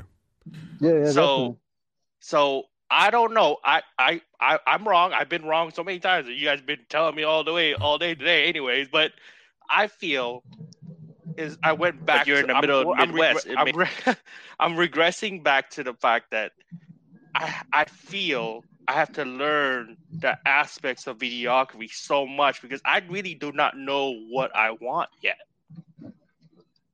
I jumped around 3. I'm maybe jumping around 4. I don't know, but I'm going so far wide because there's things that caught my interest, like product videos, corporate brand, corporate commercials. Those things caught it interested. It piqued my interest. Let me say one thing, Rodney, and I'm gonna let you get in. Let me make sure you separate two things. Okay. Separate what you have a passion for away from your ability to properly capture it. Two totally different things. Don't love something because you feel like you can capture it good. Nope. Don't let that drive you. It needs to be completely different. That's one. Number 2, every time that you reset your niche, you reset your finish line. It's kind of like, you know what I'm saying? Every time you pick something different, you just go back to the starting line every single time. So you got to pick something, and there's going to be a stage where it sucks. It's going to be a stage of just trash moments, of messed up shoots, messed up meetings. You're going to go through it no matter what you pick. You're going to hate life no matter. And you know this, you in the military. Imagine every time you start over, you got to go back to basic training every time. Right now, you're just going through basic training of picking the niche that you're in.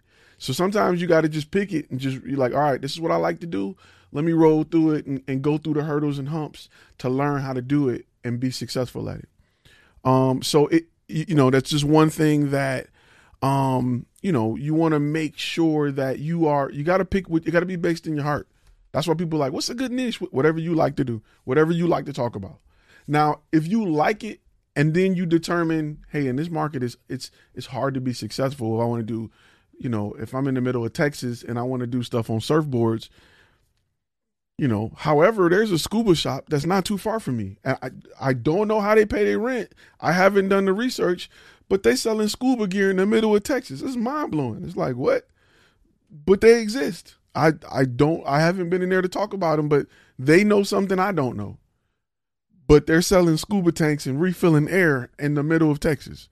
So, and it's only one. So here we are thinking they crazy, and they probably rolling in dough right now. Like there's just, you know what I'm saying? Like they took what they love and they said, we going to make it great here. And sometimes you'd be surprised at the market you start to find once you pinpoint, this is what I love to do.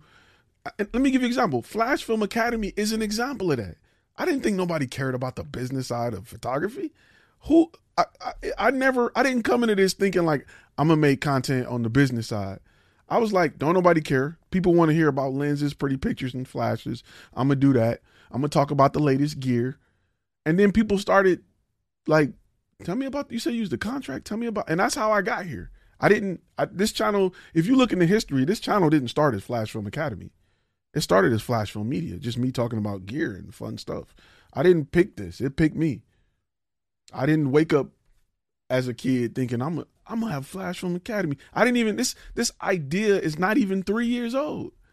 It's maybe 3 years old, but when I went into business as a content creator, what I picked didn't, this wasn't a result. This was a result of that, but I didn't wake up thinking just this. But I stuck to my idea of wanting to start a YouTube channel about gear and stuff like that. And it developed and blossomed and bloomed into what it is today. Had I kept resetting, I would have never got here. Have I kept saying, you know what, I'm going to do this, I would have never got here. So real quick, I know Rodney has something, and then we're going to go to Tim. Then let's go. Let Tim go first, because he might hit on what I'm going to talk about. Okay, go ahead, Tim. Yeah, no worries. So the big thing that I would say is, right, like there are certain skill sets that are going to transfer over, right? Like sales, regardless of which niche you're in. Now, of course, like the pain points, that kind of stuff that a client has is going to be different.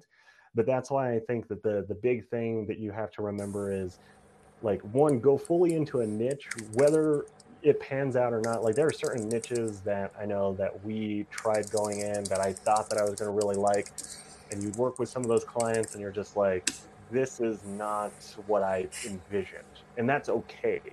But my big thing is, like, don't sleep on like learning how to do sales, learning how to like uncover those certain things. Like those are all things that can transfer to any niche, where you're not essentially going to start 100% from zero, but like learning how to talk to those clients, that's where you're going to be starting from zero, right? Because like what a dentist cares about is way different than a chiropractor, and even like a dentist that just specializes in braces cares completely different about somebody that just does teeth pulling and that kind of stuff. And they're called orthodontists, and if you call an orthodontist a dentist, he'll want to fight you.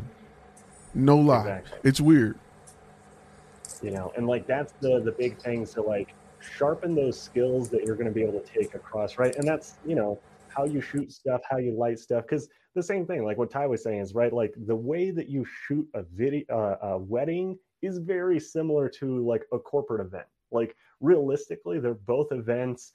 The same kind of stuff happens, right? You can't necessarily redo certain things, but to the client, they're completely different.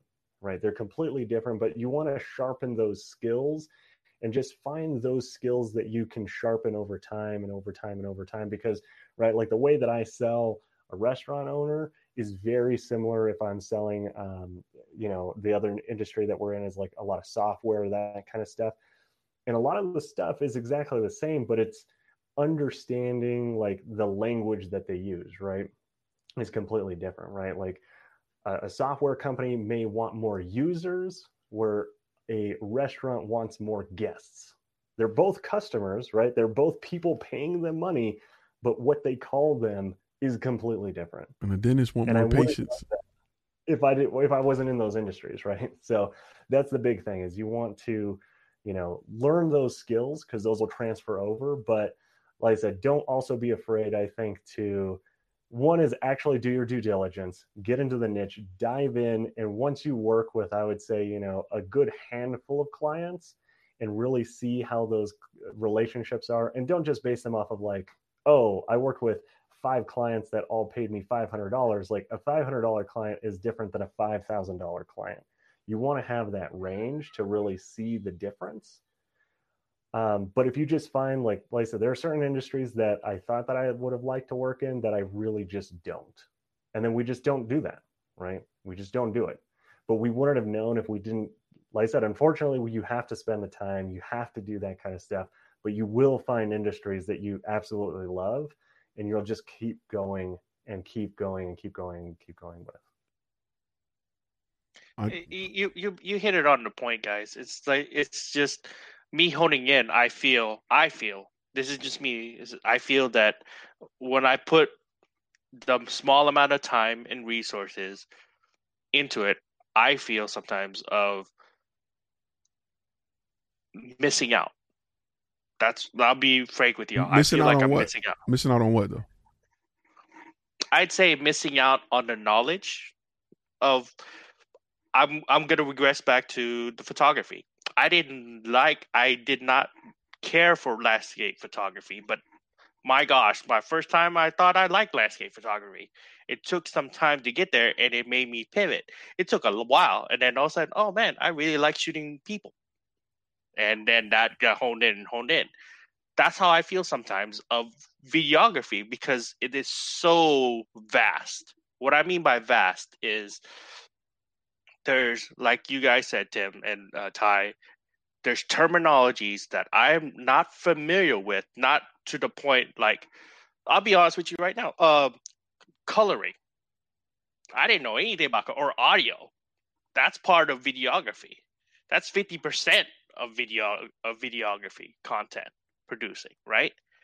And whether that's explainer videos or whatever content it is, I feel there's aspects of audio and there's aspects of coloring that I have no idea. Okay. And I fear. Pause right there. That, Before you get to your fear, pause right there. You and I both. I've always said I'm not the best photographer, videographer. I'm not the best of any of those. I know people that will run circles around me. However, what I am good at is business. And as long, like, you don't have to be the best videographer, photographer. You don't have to be the best, but I feel that you have to be competent, right? But you get competent through practice with beta clients. Okay. All right. You know what I'm saying? You want to get competent when you can and you're not, and money is not on the line, right? You want to work with somebody that tells you are competent in this, you're not competent in that. You want to work with somebody that's going to help you develop that. You know what I'm saying? Who was first, Rodney or Tim? Rodney? Well, y'all just look like the Brady Bunch just pointing. Thanks, man. All right. So, we're having real talk here, right? That's what it is. Yeah. So, I'm just going to give it to you real and raw. All right? And this is coming from a place of love. Like, you know that. Stop. Number one, we've had a few conversations, have we not? Yeah, we have. So, and just so I don't digress too much, I made sure I made some notes here.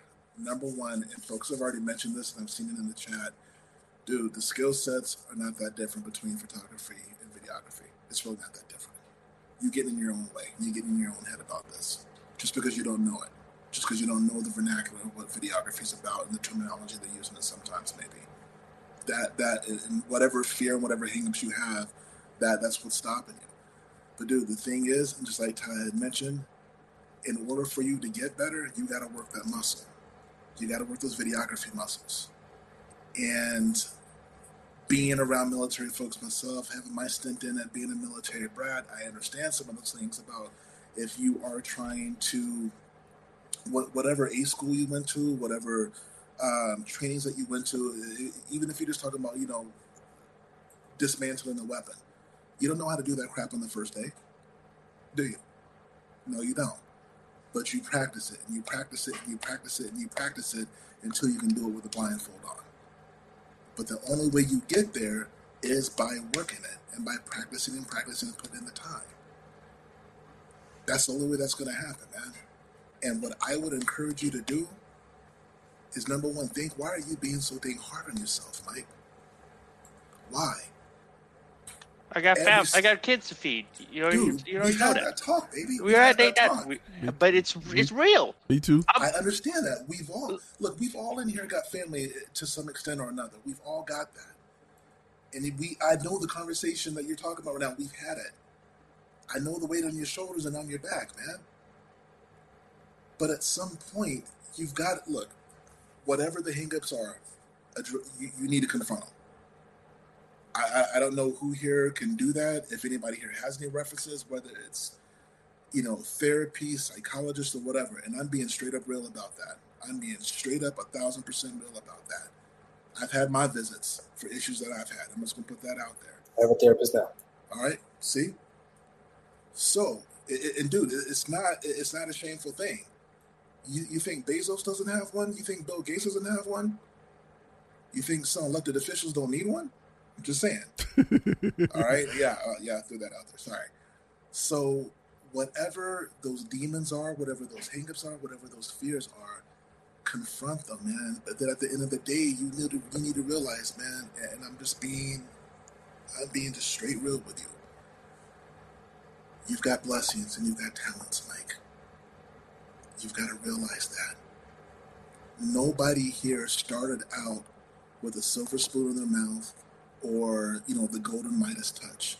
We all worked to where we got. Some of us might have had a shorter learning curve, but we all put in the work, baby. We've all put in the work.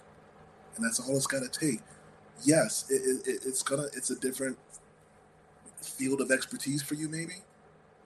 It might be a little different, but I've told you, other folks in here have told you, utilize the skill sets and the experience you've had, 15 years of it plus, that you've got in photography, and transfer that into videography.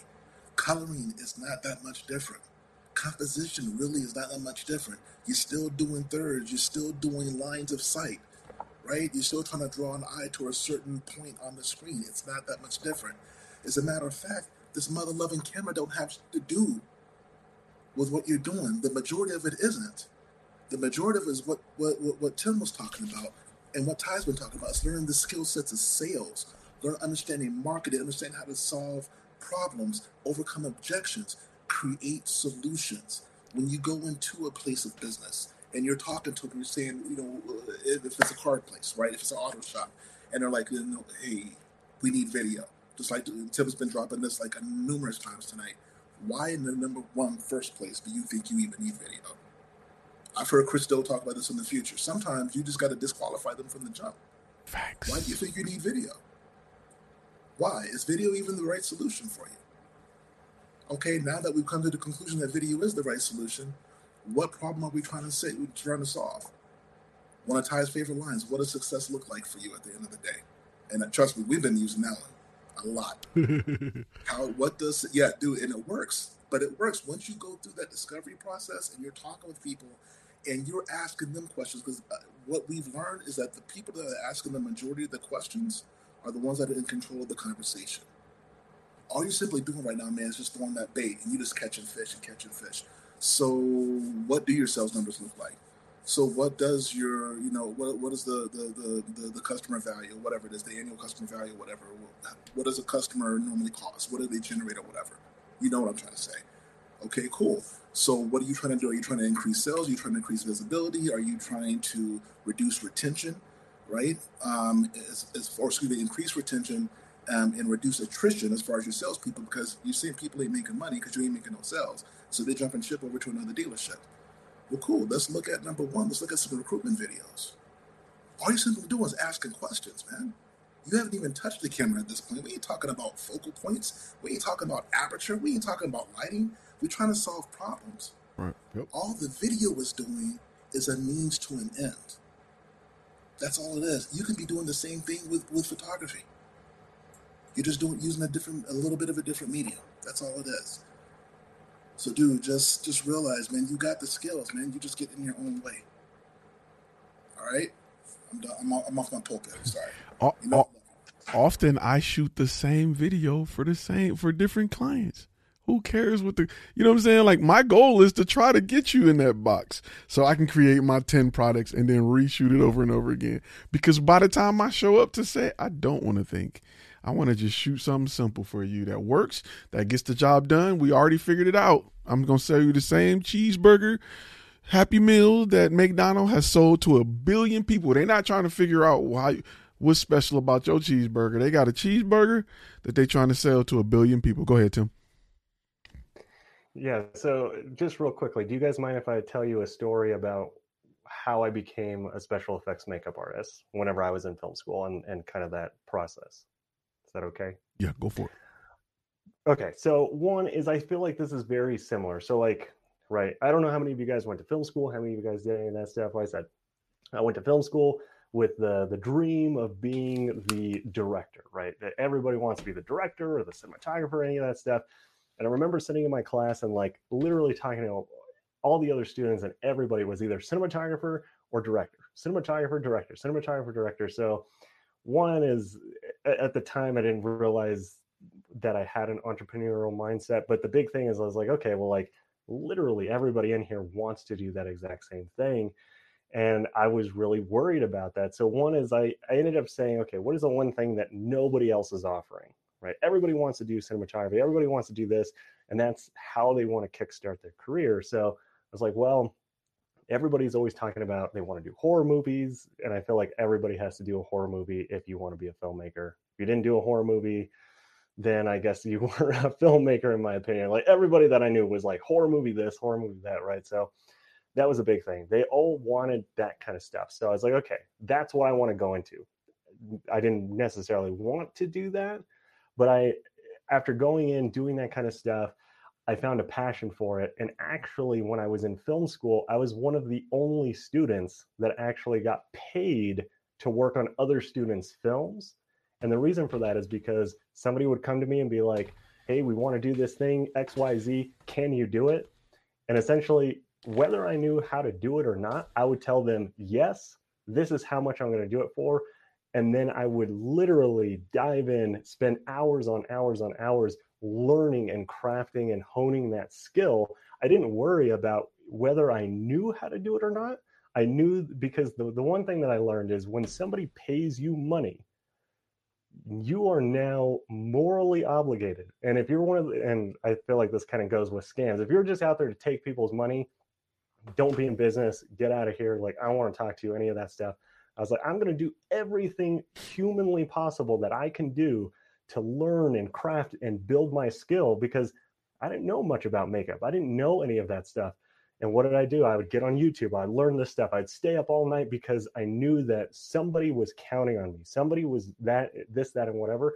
And the thing was, is like, nobody else knew how to do what I did, right? And that's the thing, is the business owner doesn't know how, like, they don't know audio. They don't know lighting. They don't know framing. They don't know any of that, right? So even if you're only one step ahead of them and you're able to deliver on it, they can think it's the best thing in the world. And that's totally fine. Like, don't worry about what anybody else is doing, right? Because if I worried about, like, what, Tom Savini, if you know any makeup artists, but Tom Savini, one of the all-time big makeup artists that did, Friday the 13th, but I'm a big horror movie guy, so I'll reference that all the time. Obviously, right, scary good marketing, like, it's not all just a coincidence, but the big thing is right, like, I wasn't trying to be the next Tom Savini. I wasn't trying to be whatever. I was like, what is he doing? What can I learn from him? And how do I make that my own?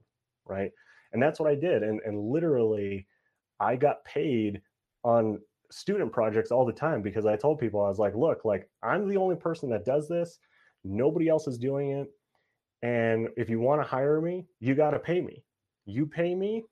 Fantastic. I will spend every waking moment to figure out how to do that. And like I said, I got to work on feature film projects, all that stuff, when I was still in film school, while everybody else was like, I can't work on any projects because there's 10,000 other directors, because everybody's trying to essentially do the big thing that everybody wants, or be everything to everyone. And I was like, no, like, this is exactly what I'm going to do. And the funny thing is, I actually got to do directing on projects because I got to tell the director, hey, like, if we're going to, like, if you want to shoot somebody in the head and we're going to have a squib go off and blood come out of their head, because my nickname in film school was the blood guy. Like, if you needed fake blood, you called me. I was the blood guy. That's how I branded myself when I was in film school. And like, everybody knew that. But the thing was, is like, I got to direct the director on how to shoot it, because I had already shot 10, 15 films where somebody wanted, a head exploding or an arm getting chopped off or whatever. I got to direct the directors in how to actually do that. And I got to learn how to be a director. I got to work with actors in directing actors. So I still gained all of the skill sets that a director got, but my knowledge was, I got to work on way more projects, right? Because like I said, that was the big thing, is I was bringing a product and a service that nobody else was doing. I specialized in that thing, but I still ended up getting to direct, right? I even had people that just were like, hey, we really like the way that you directed on that one project. You know, I was working as a grip, or I was working as an audio person. Would you be like, I wrote this script. Would you be interested in directing it? And that's literally what I did. So I think that that's the big thing, is don't underestimate the big thing of not knowing, right? Because to me, like I said, as soon as somebody pays me money, I got to figure it out, right? I have to, now I am accountable. And to me, that's always been the biggest driver, because like I said, I'm like, I know how difficult it is to come up with revenue for a company. I know all of that, right? You're a business owner. You know how difficult it is to get a client. You know how to, and to me, I'm like, I'm not just going to take your money and disappear, right? Like, I'm like, yeah, I know how hard you work. I'm going to do everything physically possible that I can to make sure I deliver on that.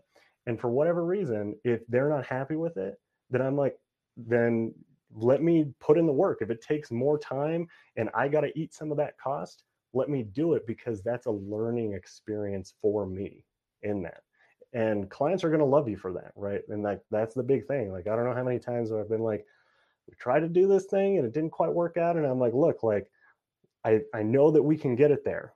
Like, don't pay me extra to do it. Let me fix it. Let me work on it. No client is going to say no to that. Because the thing is they're so used to like somebody going and being like, here's this video, and they're like, oh, it's garbage. Like, the audio is not synced and the color is off. And they're like, okay, well, that's going to be like an extra $1,000 to do a re-edit. And they're like, I didn't even like it in the first place. And they're like, well, okay, bye.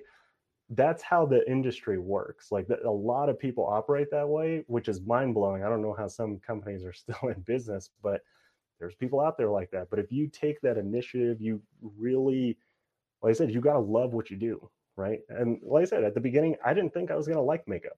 Like for me, like and it's funny because I'm like, I'm a pretty like masculine kind of person. I did like makeup, like what the crap is that? Like, I don't know. But I fell in love with it. Like, I learned so much from it that I didn't ever think that I was going to learn. And I want a quick question that came up was, you know, should I go into a project without any skills or gain knowledge with the client? No. We're not saying walk into it blind. We're saying that sometimes it's okay to bite off a little bit more than you can chew if you have the ability to learn it.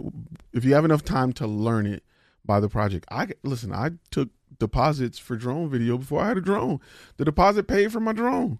So I've been there before. It's plenty of times where I've been asked to film something that I may not have had a whole lot of experience filming. And you know what I did? I went home and I practiced it, and I looked up videos. I read about it. So by the time I showed up, I was a pro. I was like, you stand here, you do this. They didn't know. Just like if your dentist came and told you to lean back and you was getting a root canal, and your dentist told you to lean back in the chair, and you wouldn't know he didn't know what he was doing until you sat there for 6 hours and he still didn't fix the tooth. Like, you wouldn't know because you trust him. I trust him. So, I mean, it works like that in your industry too. Just make sure you can back it up. But don't put so much weight on your ability, because corporate video is super easy. It is literally the easiest video you will ever come across. You've done more to light some of your photography than you will ever do in corporate video. You've done more work on free shoots than you will ever do in some paid shoots for video. Trust me. Well, I'm just going by what you guys say. You and Tim are saying. I feel sometimes of imposter syndrome. You know, Yeah. It's I know the client does not know, but you guys know. We're not judging you. Yeah, nobody here is judging. We're not judging you. We just helping you get better. We've all been there. Right. Still go through it sometimes. I still go through it. Don't think just because My picture is bigger. I don't go through that. Well, I'm sorry. You made like $200,000. That don't mean it was all easy. Some of it landed on my lap. Some of it was working with the right client. Some of it was just my mouthpiece, just talking. You know what I'm saying? Like, it's not always going to be super, like. I'm not asking super easy. Do you know how much I made my first year in business? No. How much you made? Like $600. That's more than me. Zero. You want to know? So, and I was off Thumbtack. I ran our company. I quit my corporate job. I ran our company for 2 years. On the second year, on the last month, I got my first paycheck that was the exact same amount of money that I made monthly with my corporate company. 2 years. It's a grind. But it's a good thing. It's like, a good grind. You know, everyone is different. You know, you gotta put it in there, and that's why, like they say, entrepreneurship is a difficult sport. It's one of the most difficult sports out there because, like I said, I mean, there's plenty of times that I've talked with my wife and stuff where I've been like, maybe I don't want to do this. Like but then I look back and I look at like what we've been able to do with clients, like how it's impacted them, that kind of stuff. And like to me, like I'll write down, like some days whenever I'm not feeling it, I'll write down like what am I grateful for? Like what are all the things that I'm grateful for? Because I mean, there were times like even whenever I was in college that I wasn't doing that well. Like I remember going and looking in my apartment and being like, what can I sell this month so that I can make the rent? What can I sell so that I can pay my bills? What can I do to like do that kind of stuff? And that's the thing. And you know, that I feel like that's the big thing, especially in the entrepreneurial world. Everybody just shows you like, this is like everything's, you know, rainbows and unicorns and everything's fantastic. And I'm like, it's not like that at all. Not at like, all. I've been I've been through the same thing. Like I got, and one day I'll post it. I got video of the repo man looking for my work truck, bro. I've been there. I'm not sitting up here and telling you it all happened like, wow, it was a struggle. I sold a lot of stuff and promised myself I would buy my stuff back. I sold a lot of lenses and stuff that I loved and was like, I'm gonna get it back, but I got to do this right now to get where I got to go. And then I got to the point where I started focusing on the business instead of, because I was buying gear. I was killing myself to buy gear. And then I started killing myself to be better at business so that when I got the opportunity to sell somebody, my close rate got better. I was able to close more people. I was able to get in front of 10 and close 3. Then I was able to get in front of 10 and then close 7. Then I was able to get in front of 10 and then I was able to close 9. And all my gear started coming back. But me going out investing in gear didn't bring all that back. Me investing in my knowledge, and I paid for the niche, the whole niche idea I got from a mentor that I paid like $4,000 for, to tell me you're doing too much. What are you talking about? You're doing too much. And I never thought about spending money on a mentor. Like, what is he going to tell me? I know I'm. And he was like, I'm thinking like, I do this, I do that, all this money. He's like, you're doing way too much. I come to your website. I don't know what you're good at. Huh? What do you mean?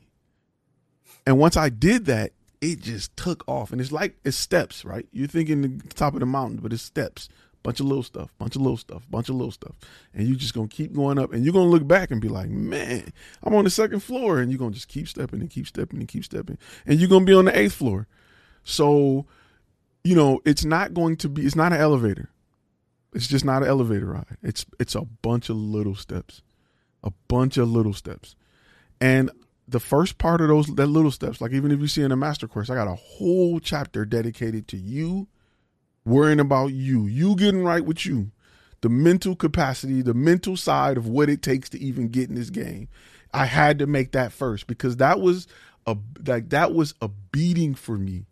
That was the hardest part, is I had to realize I had to ask myself, am I built for this? Because it's a beating. Is my support system built for this? Is the people around me built for this? Am I going to be okay with not being able to provide all the gifts I want for Christmas from my kids trying to chase this dream. Well, they still love their dad, even though their dad can't give them new bikes when everybody else getting new bikes. Like, that's a hard thing. And you got to really realize, like, this is not going to be everybody getting the photography and video, and they just assume that it's so easy. It's easy. A lot of people get in this because they think it's easy. They don't get in this thinking about how hard it is. And I'm going to tell you, when I was in the military and I was a combat photographer, right? We would chapter people out and get people out of that field so much because they was like, oh, this is an easy job in the Army. I'm going to take this. Do you want to do infantry? You want to be a diesel mechanic, or you want to be a photographer? Oh, that's going to be cake work. I'm going to be a photographer. And they would get there and they can't perform and they're gone. Now you're at the needs of the Army. Congratulations. You're now infantry. Peace. So people thought it was easy. It's not easy. The business side is not easy. That's why there's comfort in working for somebody else. It's become so comfortable that nobody's running to do it. But owning your own business, having your own freedom, determining where your life go, it's a hard fight, but it is so worth it. It is so worth it. But I'm having right now of letting go of the 9 to 5 because don't let go. Transition. No. I want that freedom. But I'm saying don't. I want to spend time with the lady. Don't jump off the cliff. Transition. Yeah. Okay. Fair. Yeah. I'm on agreement. What I'm saying is she supports me wherever I go, and that's perfectly fine. And she's a ride or die with me, and I appreciate that. I love her for that. Pause. And usually I wouldn't even say this because it's public, and usually on the private lives I'll say this. But imagine being me and having the opposite of that. Imagine being in a house where you got this goal and this dream, and the person you laying next to think you crazy. Imagine that. You got support. I don't know what that's like, bro. I don't know what that's like. I had to stop people from going to the pawn shop with my equipment multiple times. I don't know what that's like to have somebody to say, I believe in you. Let's do this. That's the thing. When that's being said, I feel afraid that I might fail. Don't. I feel like I'm failing her. Be successful for her then. Be successful for her then. Don't look at what can go wrong. Look at what's going to go right. If I got to bet on I'm going to bet on myself before I bet on anybody. Period. I know I'm going to go hard and do what I got to do. I'm not going to put my faith in, not necessarily faith, but I'm not going to put all my marbles in hoping a stock pay me what I'm worth or a job pay me what I'm worth. I'm going to go, I know I'm going to get up every day and do what I got to do to get where I got to go. If I can make the map, the plan, I know I'm going to be on pace. More than what anybody's willing to do for me, give me, I can't rely on that. Because I got kids, bro. And I'm just that hungry. It's just, every fear you have for failing in front of them, use that to motivate you to make sure you're successful in front of them. My kids, they see a different guy. And I set that example for them. That's why my sons would rather be in the studio acting like they're on YouTube with a YouTube channel than playing with their toys. Because this is what they see. And I love setting that example for them. I love being that guy. My sons, I ask them, what you want to do? I want to be on YouTube, Dad, like you. You love it. So, everything that scares you about failing, you got to turn that into the motivation as to why you will never fail them. Use that. It's just like when you're in a fight, you get hit first. You should be mad. Like I'm mad when I see big houses and nice cars. I'm not mad at them. I'm mad at myself because I was born with 5 fingers like they were. I was born with 2 legs like they were. Why are they there and I'm here? Regardless of the hand I was dealt, I'm going to work to get there. I'm not going to take theirs. I'm not mad at them for what they ever had. It ain't about that. It's about you as a man and what you're willing to do to get there. And nobody going to stop me. When I was in the military, I wasn't skinny. I was a chubby dude. But you ain't gonna outrun me. You ain't gonna outfight me. You ain't gonna outshoot me. You ain't gonna out whatever me. I'm not having it. And until you look in the mirror and feel like that, you're going to be beaten, weathered by everything that's thrown at you. I feel like I'm a monster in this game. But that's just me. That's just how I feel. I don't need validation. I don't need nobody to tell me. I don't care. In my mind, I'm going to do what I'm going to do. So you got it. That's something that's a hunger. You got to take that fear and you got to shift where it is in your body. You got to take it out of your stomach and push it up in your heart. And that's just something you got to do, because this industry is, you either going to be the Impala or you going to be the leopard that's jumping on the back of that bad boy on National Geographic. Like, you either going to be the one that's looking at the herd, like, please come back and save me, or you going to be the one that's ripping into a zebra's butt. Just, you know what I'm saying? Like, just happy, like, hey, come on, get you some. It's only two places.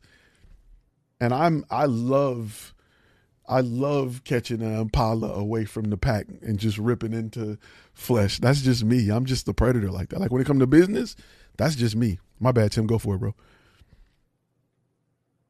I think you. Yeah, no worries. So I'm definitely with you on that, because like, my wife always supports me in what I do, which I'm very, very thankful for. Anybody that doesn't have that support, you know, I always am like, it's rough. Like, I've met a few people, but do you mind if I share with you something that I created that I pretty much read every single day? That's part of our like business, our culture, that kind of stuff. Go for it.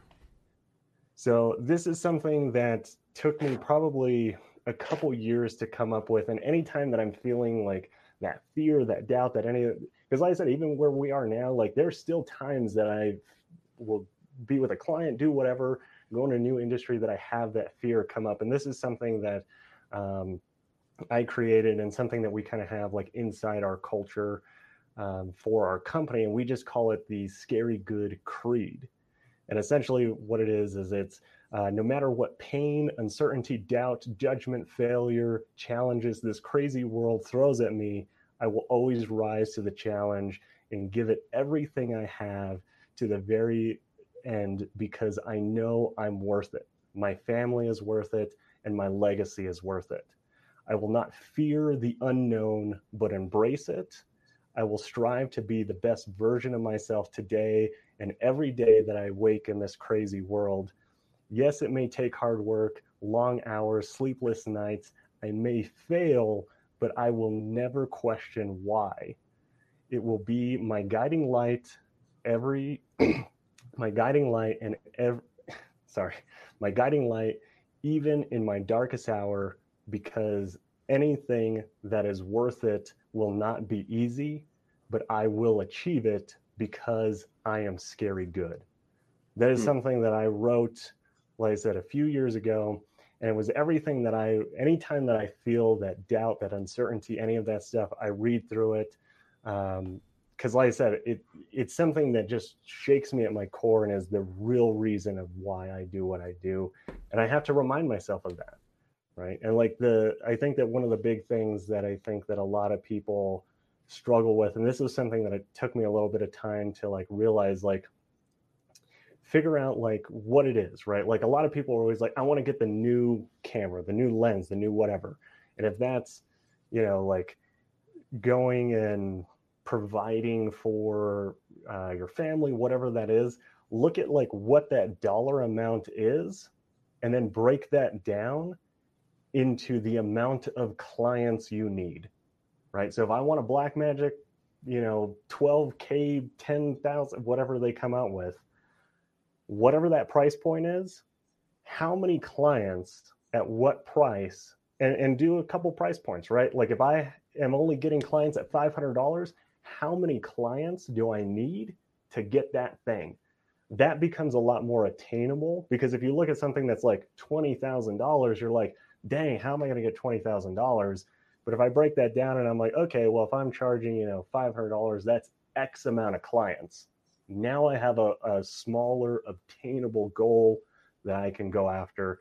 And to me, that's the thing that's always helped me, because like, right, like if you look at big numbers, because like for some people, like, you know, like if you've never made $100,000 sounds like a lot of money and sounds so unattainable. But if I'm like, okay, well, if I, you know, can go out and I can sell, you know, one client on $100,000, what would that look like? Or if I sold 2 clients, what would that look like? And break it down into that.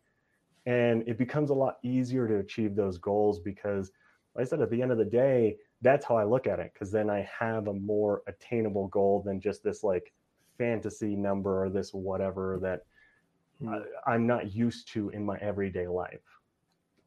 It's reverse engineering. Reverse engineer your goals, right? Don't just look at the big picture. Don't look at, man, I need to land this client. Look at the small things you need to do to get to the point where that client says yes, and reverse engineer everything, right? You got to reverse engineer. That's the best way to look at a goal. Because if you just set something big on your desk, it's gonna be hard to get there, right? It's gonna be hard to get there. So you got to reverse engineer things you do. The mental side of this journey is just as important as the camera side, as the business side. It's rough, you know what I'm saying? And I didn't understand it until the idea of, somebody was like, you should create a community. You should create a Facebook group. I'm like, why? I'm so used to doing this by myself that I had no idea that there are so many others who face this journey alone. That's why I say it's therapeutic when I come on here and talk to y'all, because these are things I've been keeping inside. Like, I don't got nobody else to talk to about this. I don't have nobody else that I can break this down and make sense and get it out of my head. It's us. So that's why I enjoy these as much as you guys enjoy these, because I get to express what I've been through to people who give a damn. Because your average friends and family don't. They don't know what you've been through to get where you are. They just see where you're at. They just see your house and your marble on your kitchen counter and just be like, oh, he lucky. They don't know what you went through. They have no idea what you went through to get where you at. And it's a hard journey with any business, right? That's why real entrepreneurs can relate to real entrepreneurs, and the fake guys, you like, get out of here, bro. So, this is just something that you have to, fear is normal, right? If you're not scared, you're not moving. If you're not, everything great in my life came from fear, right? I'm joining the army. You're going to get shot. You're going to die. I can die at ATM. You moving out of Detroit. Well, you moving out of Detroit. You going there. It's bad. Okay, that can happen. Everything great in my life came right after fear. Everything great in my life was right on the end of something I was scared to death. And I end up loving it. I remember one time I didn't want to go swimming and I got pushed in the pool and I loved it. When I came back and I was like, dang, this is dope. I remember one time I was going snow sledding and I cried like how my mama was like, I'm pushing you down the snow. I'm crying like, mama, please don't. You don't love me, mama. By the time I got to the end of that hill, I was running back up like, we doing this again. I can't. And it was everything great came after fear. So it's okay to be scared. I love it. Get used to that uncomfortableness. Get used to that fear, because that fear is telling you that you're moving in the right direction. And you got to embrace that. I love that fear, because that tells me I'm moving. When I'm comfortable, nothing's happening. When I'm scared to death, I am outside of my comfort zone, and great things happen. Go for it, Marvin. Marvin been yeah, quiet. And I always like to say that that's amazing what you can achieve on the other side of your fears. That's something that I always like to say, and I can certainly relate to what Michael was saying about the imposterism, imposter. I can't even say the word, but I'm sure you get what I'm trying to say. But it took me a really long time to get to the point where I'm able to charge like $1,000 for a project, and because like I never felt like I was good enough to be able to charge that much, and I was here, I'll see like on some video production companies' websites where they're charging like $4,000, $5,000, $7,000 for a project, and it seems like it's a similar thing that I'm offering. I'm struggling to try to charge like $1,000, so that was a big struggle for me. And then like I recently had one where it was like a $3,000 project, and and it was like a seminar it was a seminar that I recorded, and I did a promotional video with it, and then I helped them to market their webinar, because it was a seminar to the seminar was a webinar, and it was going to be online. I was helping to market it. So I probably actually did more than what most companies would charge for that. But it's hard for me to imagine charging more like that. Like 3,000 was like a huge number for me to receive for something like that. Because but it's and then with the seminar, I messed up the audio, at least in my mind. But the client was happy about it. But they had this heater that was running, and I knew it was going to be an issue right from the get-go. And I recorded 2 audio sources. One was on the lavalier microphone, and then I had a shotgun microphone. And I never tried recording with the shotgun microphone with 2 people. Probably shouldn't have done that. It was kind of stupid, but it didn't pick up because like the heater noise. But I figured that if that didn't sound good, I can use a lavalier microphone. But then we did multiple takes for the seminar, and then on the take that we actually used for it, I had to put a new battery in the lavalier microphone, but then I forgot to turn on the recorder on one of the talents. And so I didn't have that audio source. So I had to use the audio from the shotgun microphone. So I spent like hours upon hours trying to get the audio to sound okay. And so it was like a nightmare. I almost felt like I wanted to ask them for us just to redo it, because it just sounded bad to me, but they seemed happy with it, which I thought was kind of shocking. But it's still really hard for me to rewatch the webinar, because the audio just sounds horrible for me personally. And then like there always seems to be things that I see in my shoots, like last couple shoots, I like that there's things that I end up doing, and then I spend like hours like what Ty was talking about, and I think several other people talking about the mental side, because it's like you start getting demons in your head, and you're like, oh, how did I mess this up? Like, they shouldn't be paying me for this and whatnot. And like, I can't believe they're paying me all this money, and I'm messing up the shoots in my mind. So yeah, it is tough, but I guess it's all part of the journey, and just trying to. I'll tell you something real quick, right? I used to do, and I'm gonna get to you in a second, Tim. I used to go in the mirror and practice saying prices.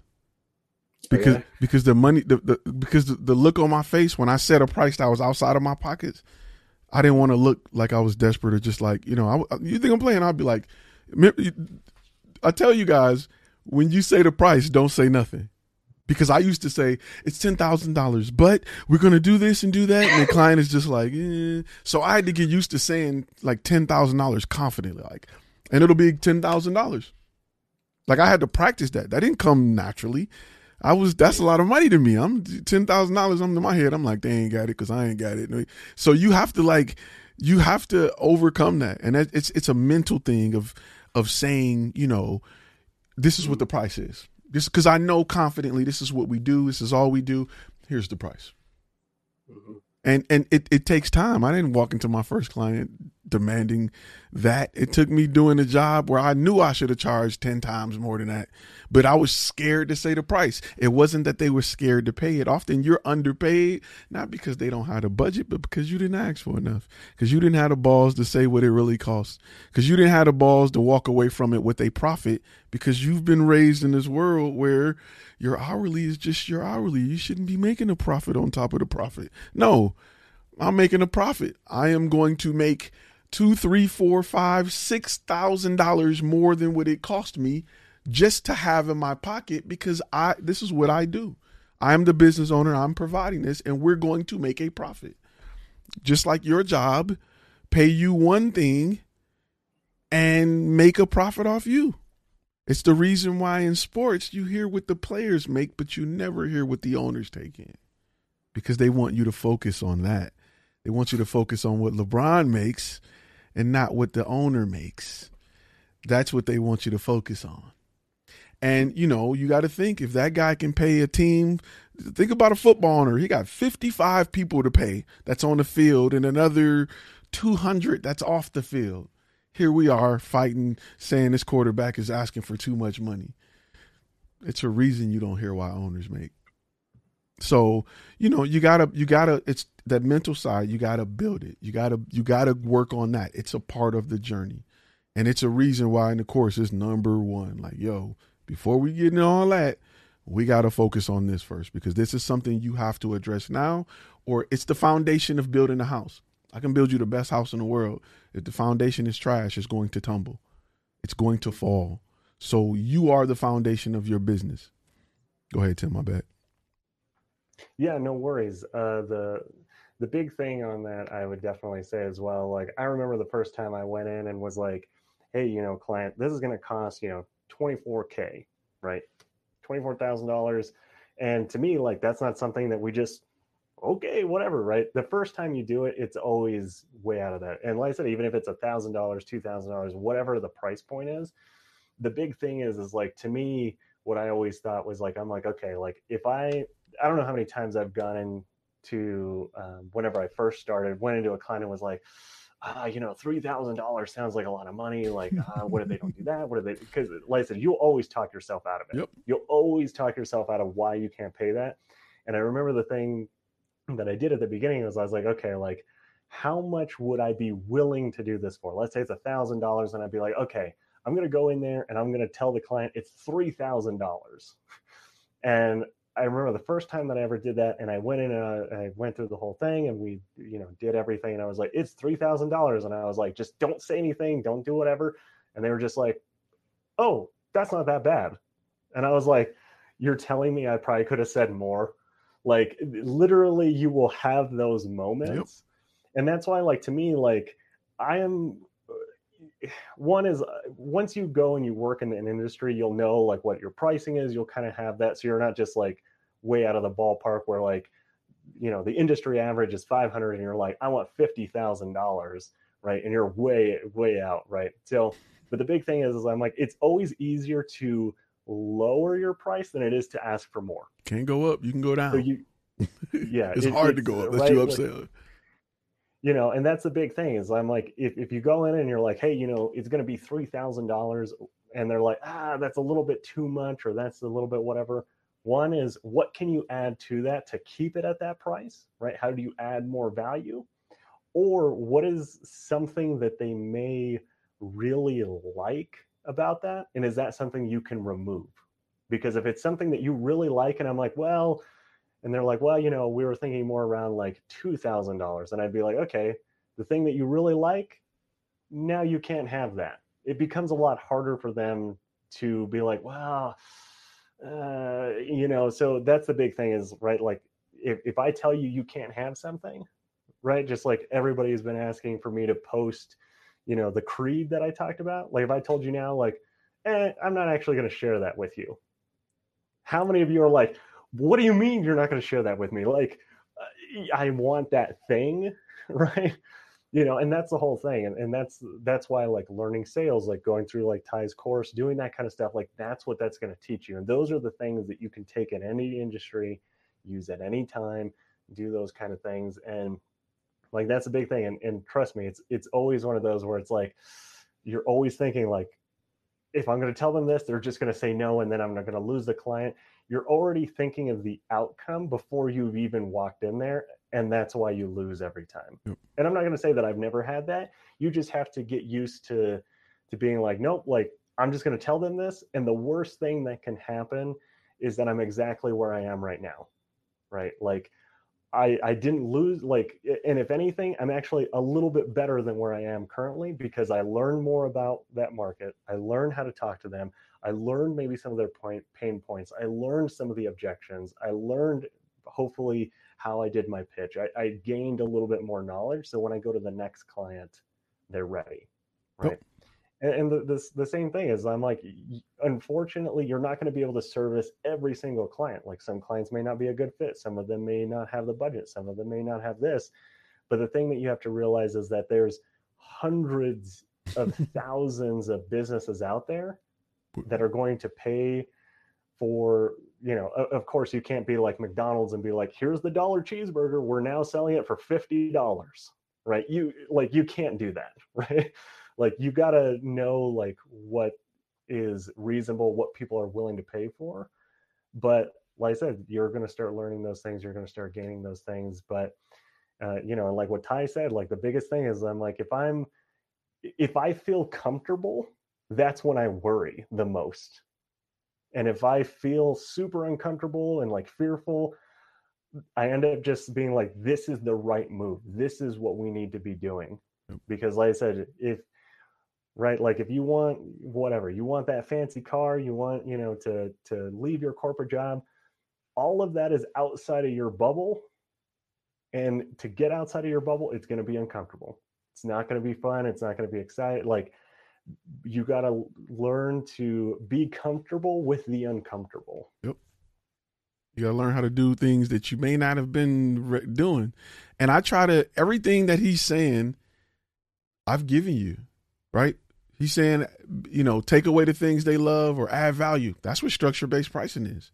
It's just laying out everything. So if they say no, so the price makes sense. And if they want to go lower, they got to pick which part of the jingle thing we're going to pull out. You know what I'm saying? They got to pick which part is coming out to get the price down to where they want it without you still giving them the same thing, but you backing off the price. So now I have leverage. With you just eyeballing the price, you don't got leverage. They like, yo, can you do it for this? It's $3,000. Can you do it for $28,000? Now you got to go in the back of your head and do that same amount of work because they got the leverage to land the client. But if you got your pricing laid out in the structure, of course I can do it for $28,000. If we remove this, no, I don't want to remove that. Let's just keep it like that. You know what I'm saying? So it gives you that. When it comes to the knowledge of learning how to go in, beta testing give you that. You're trying to figure out, is my price too much? Are people not choosing me because my price too high? Well, if you got beta clients, you know what companies are spending. You know what they would, with 3 different people told you what they would have paid for it. When you come across the 4th or 5th guy and they cheap or don't want to do it, or you haven't provided enough value, you know that it's not overpriced because you had a chance to run it by the beta testers. Like every objection you can come across or every part of this journey you have. It's just a matter of putting it together and implementation. That's the only part I can't give you. I can give you all the knowledge. I can give you all the skill. I can't give you the will. I can't come and apply it for you. So that's the part that's going to be uncomfortable. I can teach you all the UFC you want, but at some point you got to get in that ring and taste the punch. You're going to taste the kick or two. You may get put in the arm bar. You're going to have to use your training. And you know this in the military. You've been put in some compromised situations where your sergeant was like, yo, we taught you how to get out of that. You can sit there and get choked out if you want, but you know how to get out of it. You just, you know what I'm saying?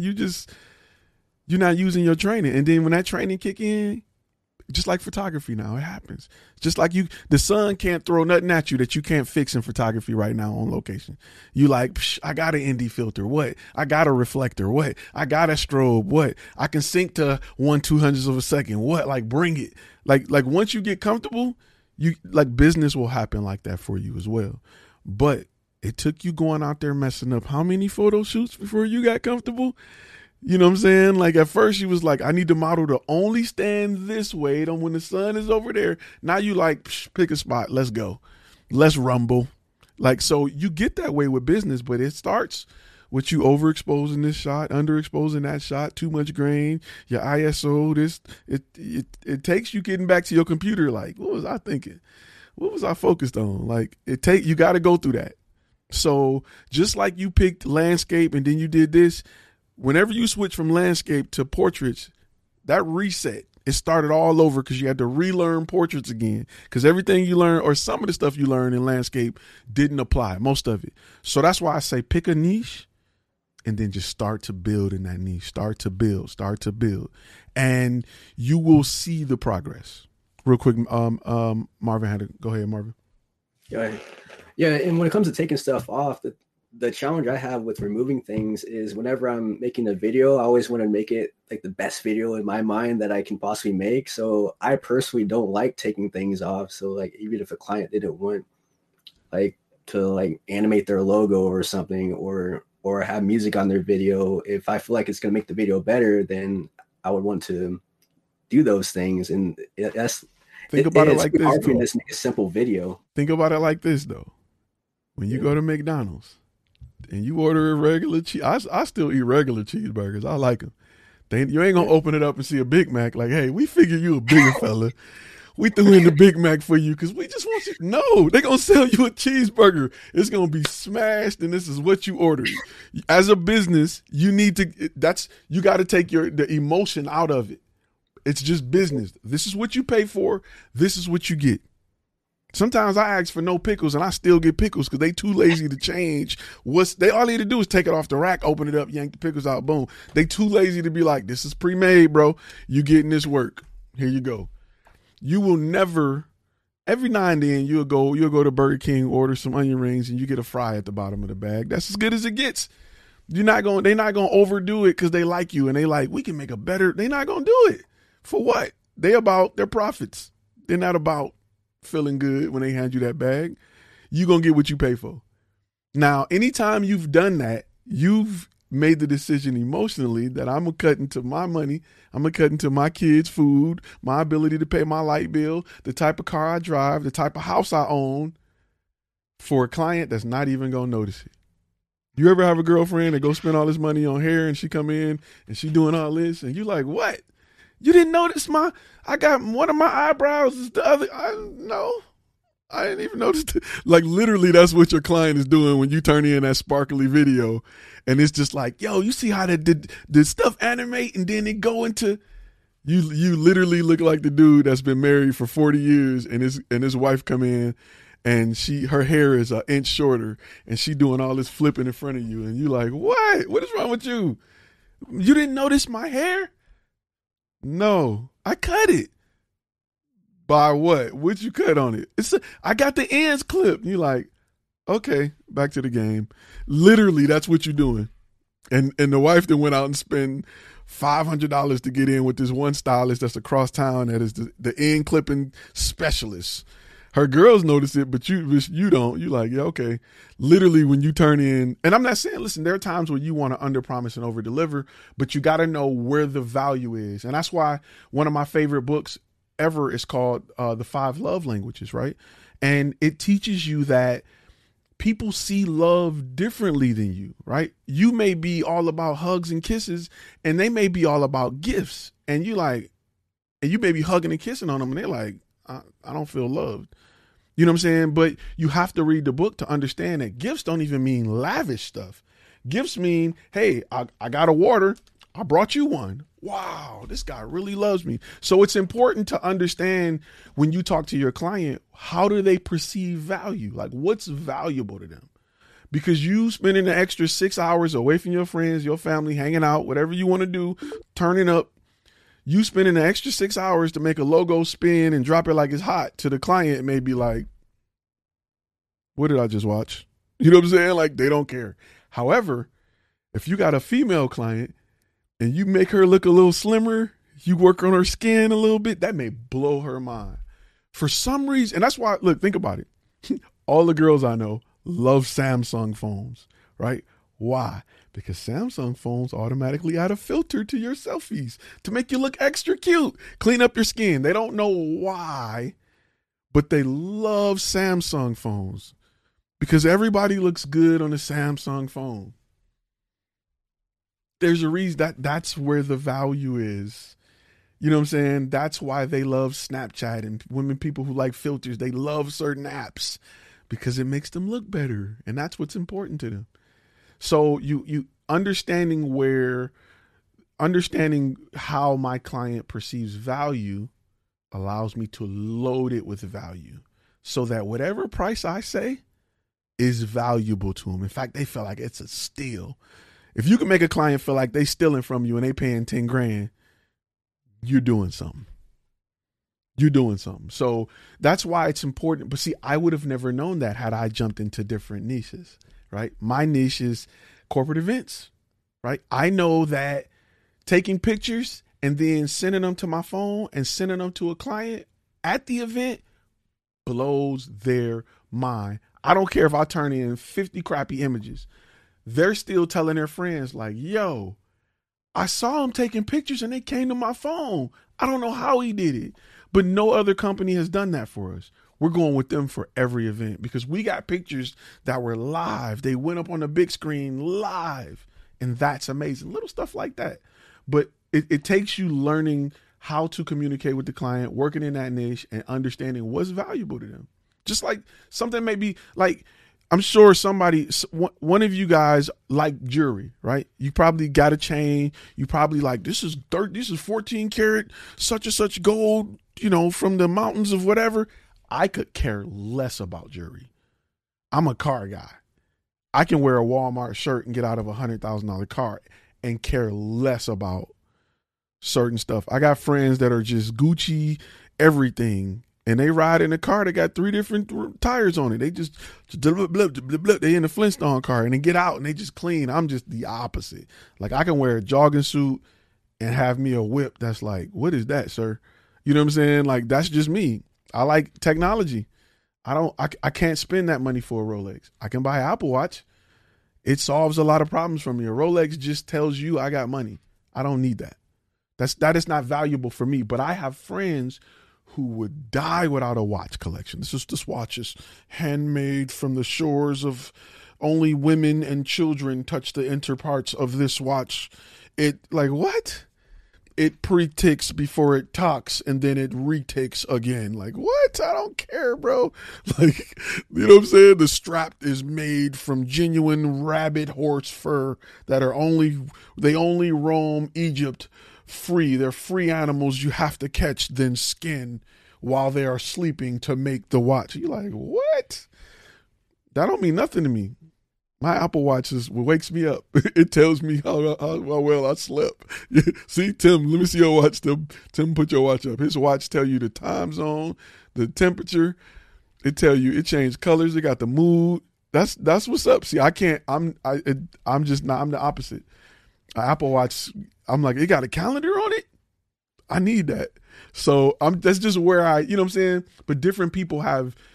And there's nothing wrong with somebody valuing something different than yours. The smart thing is to have the ability to understand what it is, right? When you get older and you're married, right? You love your wife to the point where it's not about you. It's about how you make her feel, right? You're willing to do whatever you got to do, even if you don't like it, to make her feel a certain way, because the way she feels makes you happy. It's important to you. When you grow your business, the way your client feel is important to you. So if I can understand what makes them feel that way, I can load it into my value proposition. I can give them so much value. And whatever price I put out there, they will be happy to pay it. And that allows me to say it with confidence. You know what I'm saying? Go for it, Tim. Yeah, I mean, and I definitely agree with that. I don't know how many times like we've looked at a project or we've looked at something and I was like, I don't know about that. But the client's like, this is like the best thing. And I'm like, hey, if you're happy and the check cleared, we're good. Like, because at the end of the day, like really the only person that you need to impress is the client, right? Like, and I do think that the only time that, to a degree where maybe you might add some of those extra things, like, right, like they're like, we don't care about animating our logo. We don't care about that. Like, one is if you know that you can do an extremely good job at doing it and you're going to impress them. And two, if they're a client that actually matters, like, right, like if Sony hired us, I want to make sure that we're going to add like extra things that they may not have, whatever, because they have way more brand recognition than like, like Joe's Tacos down the street. Like, no, like, I'm like, oh yeah, we did all this work for Joe's Tacos. Like, nobody knows who that is, right? Like, but like if it's Samsung, Sony, like big companies, like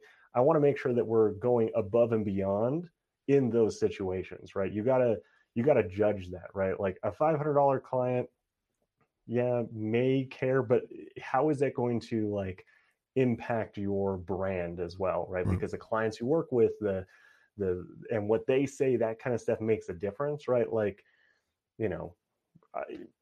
that's the big thing. And that's where I think that sometimes doing those extra added values, doing those things make a difference.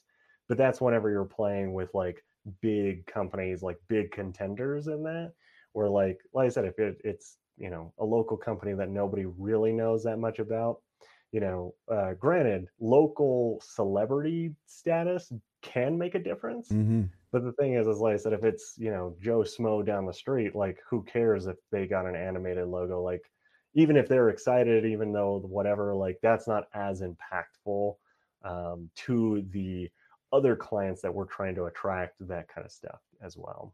I always, and just to make it, because fellas, we can, there's an analogy that I'm gonna use that you'll get it. Like you'll be like, oh, okay. Big clients is the girl in school you really like. Like you'll do anything. She'll be like, I like to jog down alleys at 3 a.m. You like, what? Me too. Like I like to go chase stray cats and rescue them. And me too. I like to pose with butter. You're like, what? So you go above and beyond for the big clients, right? It's the clients it's the girl that you ain't really crazy about. That you like, yeah. She like, I really enjoy the yellow Skittles out of the pack. I eat all of them. Like, what did you tripping? Like, you know what I'm saying? Like, a Skittle's a Skittle. Like, you know what I'm saying? So, you know, you that's just, you know, you get clients that you're like, you know, I've worked with Google before. I was going, you think they logo didn't spin and sparkle when they got it back? That mug dropped it like it's hot, picked it back up, and torqued it again. That mug was doing everything. It was when I gave them their project back, I'm like, that was because that was the girl you really like. Like I was there. I delivered their junk on like a gold DVD. I hand delivered, like it was everything. You know what I'm saying? But it you know, over time as your business grow, you're going to go through that motion. And you have to have had a bad girlfriend to know when you got a good one. So it's just life. Business is like that. You have to have been scared, and you have to have spit out a price that was way lower than you should have charged to be happy when you get in front of a client and you say a price, and that price is what you're worth. When you get to the point in this business where you start to get what you're worth, everything you've done to get there will pay off. When you get there and you're just, it'll be $15,420. Would you like to take care of that today? When you get to that point where you're like, if they take it, they take it. They don't. I'm not about to negotiate with you. Like you can take something out, but I mean, you know what I'm saying? You get to a point where you're comfortable and you know your worth and you're consistently getting your worth. Everything you've been through will pay off. It'll be worth it. I'll say it like that. With that being said, because we had 3 hours and 33 minutes, this is probably the longest live ever. Really quickly, a few things I want to say for all the people that's still watching. Really quickly. Gold members, this is what we do every Thursday. They're always like this. Also, I want to say what's up to Austin because I haven't heard his voice. So I'm going to give Austin 20 seconds to say anything. Go ahead. What's going on, guys? Thank you guys so much. I'm not even going to plug anything. I just want to say thanks for, keeping me company while I do some late night work, and appreciate it as always. Austin, what's your what you want to tell me your website? I think it's dope. It's up to you. Yeah, it's stingraycreations.com. Check that out. And make sure you get time, change your name to stingraycreations.com on there so they can see it pop out. Another thing I want to say real quick, if you have the contract pack, we just updated it. So I know a lot of people watching already got it. It's a free download. Just go re-download it. 2 easy payments are free $99. I just want to say that. Another thing, I want to thank everybody and their mama who decided to stick with us for 3 hours. All 64 of y'all. Half of them probably my cousins and them. I just want to say I thank you. We do this every week, and it is therapeutic for everybody involved. I also want to say, Michael, keep your head up, grind. You can do it, bro. We believe in you. We know you can do it. I appreciate it. You're a beast at what you do, boy. You a beast, boy. In my hood, that's how they say. That's how they give you props. Boy, you a beast, boy. So if I see you in the street, I'm going to be like, boy, you a beast out there, boy. Look, Brian, I'm talking about. So keep doing it, man. I watch. They call it boy instead of boy. Yeah. You know what it is. You're on a new level at that point. Yes, that's like ranking the hood. Boy, when the old folks come out and they be like, boy, I see you, boy. Like they see Tim, boy, I love that suit, boy. I see you out there in that suit, boy. Like you just like, oh, that's what I'm talking about. Like that's all you can do. So that's real love right there. That's real love. Much love, guys. I appreciate it. I'll just end it with this. Thank y'all. And I look forward to more of this. That's what I need. I need this. So well, you got it, bro. You got it all day, every day. We just want to see you win, bro. This is about winners, all winners in this mug. And don't It ain't gonna happen overnight. Chip at it. Chip at it. It's just like breaking out of prison with a spoon. One day you're gonna be free. You just gotta chip at it, bro. It didn't happen like I never want to sell the idea that I walked into where I am. It was rough. You know what I'm saying? I lost people, relationships, friends, tangible items, physical items, cars, everything, but I knew where I was going and I got it back triple. So keep on doing it. Invest in this. Keep reading another book. Don't worry about gear. Don't worry about read another book. And you will get there. I promise you that. Because it wasn't until I started reading, until I started working on it. I had all the gear in the world. I was working for Fridays. I was buying whatever. I had all the gear in the world. Track dollies, cranes, everything. Wasn't doing nothing for me.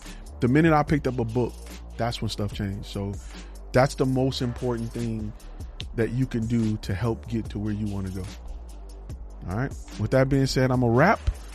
And I'll see y'all Tuesday for sure. You've been listening to Content and Cash, a Flash Film Academy podcast. Make sure to subscribe to the YouTube channel and go to our webpage at www.flashfilmacademy.com.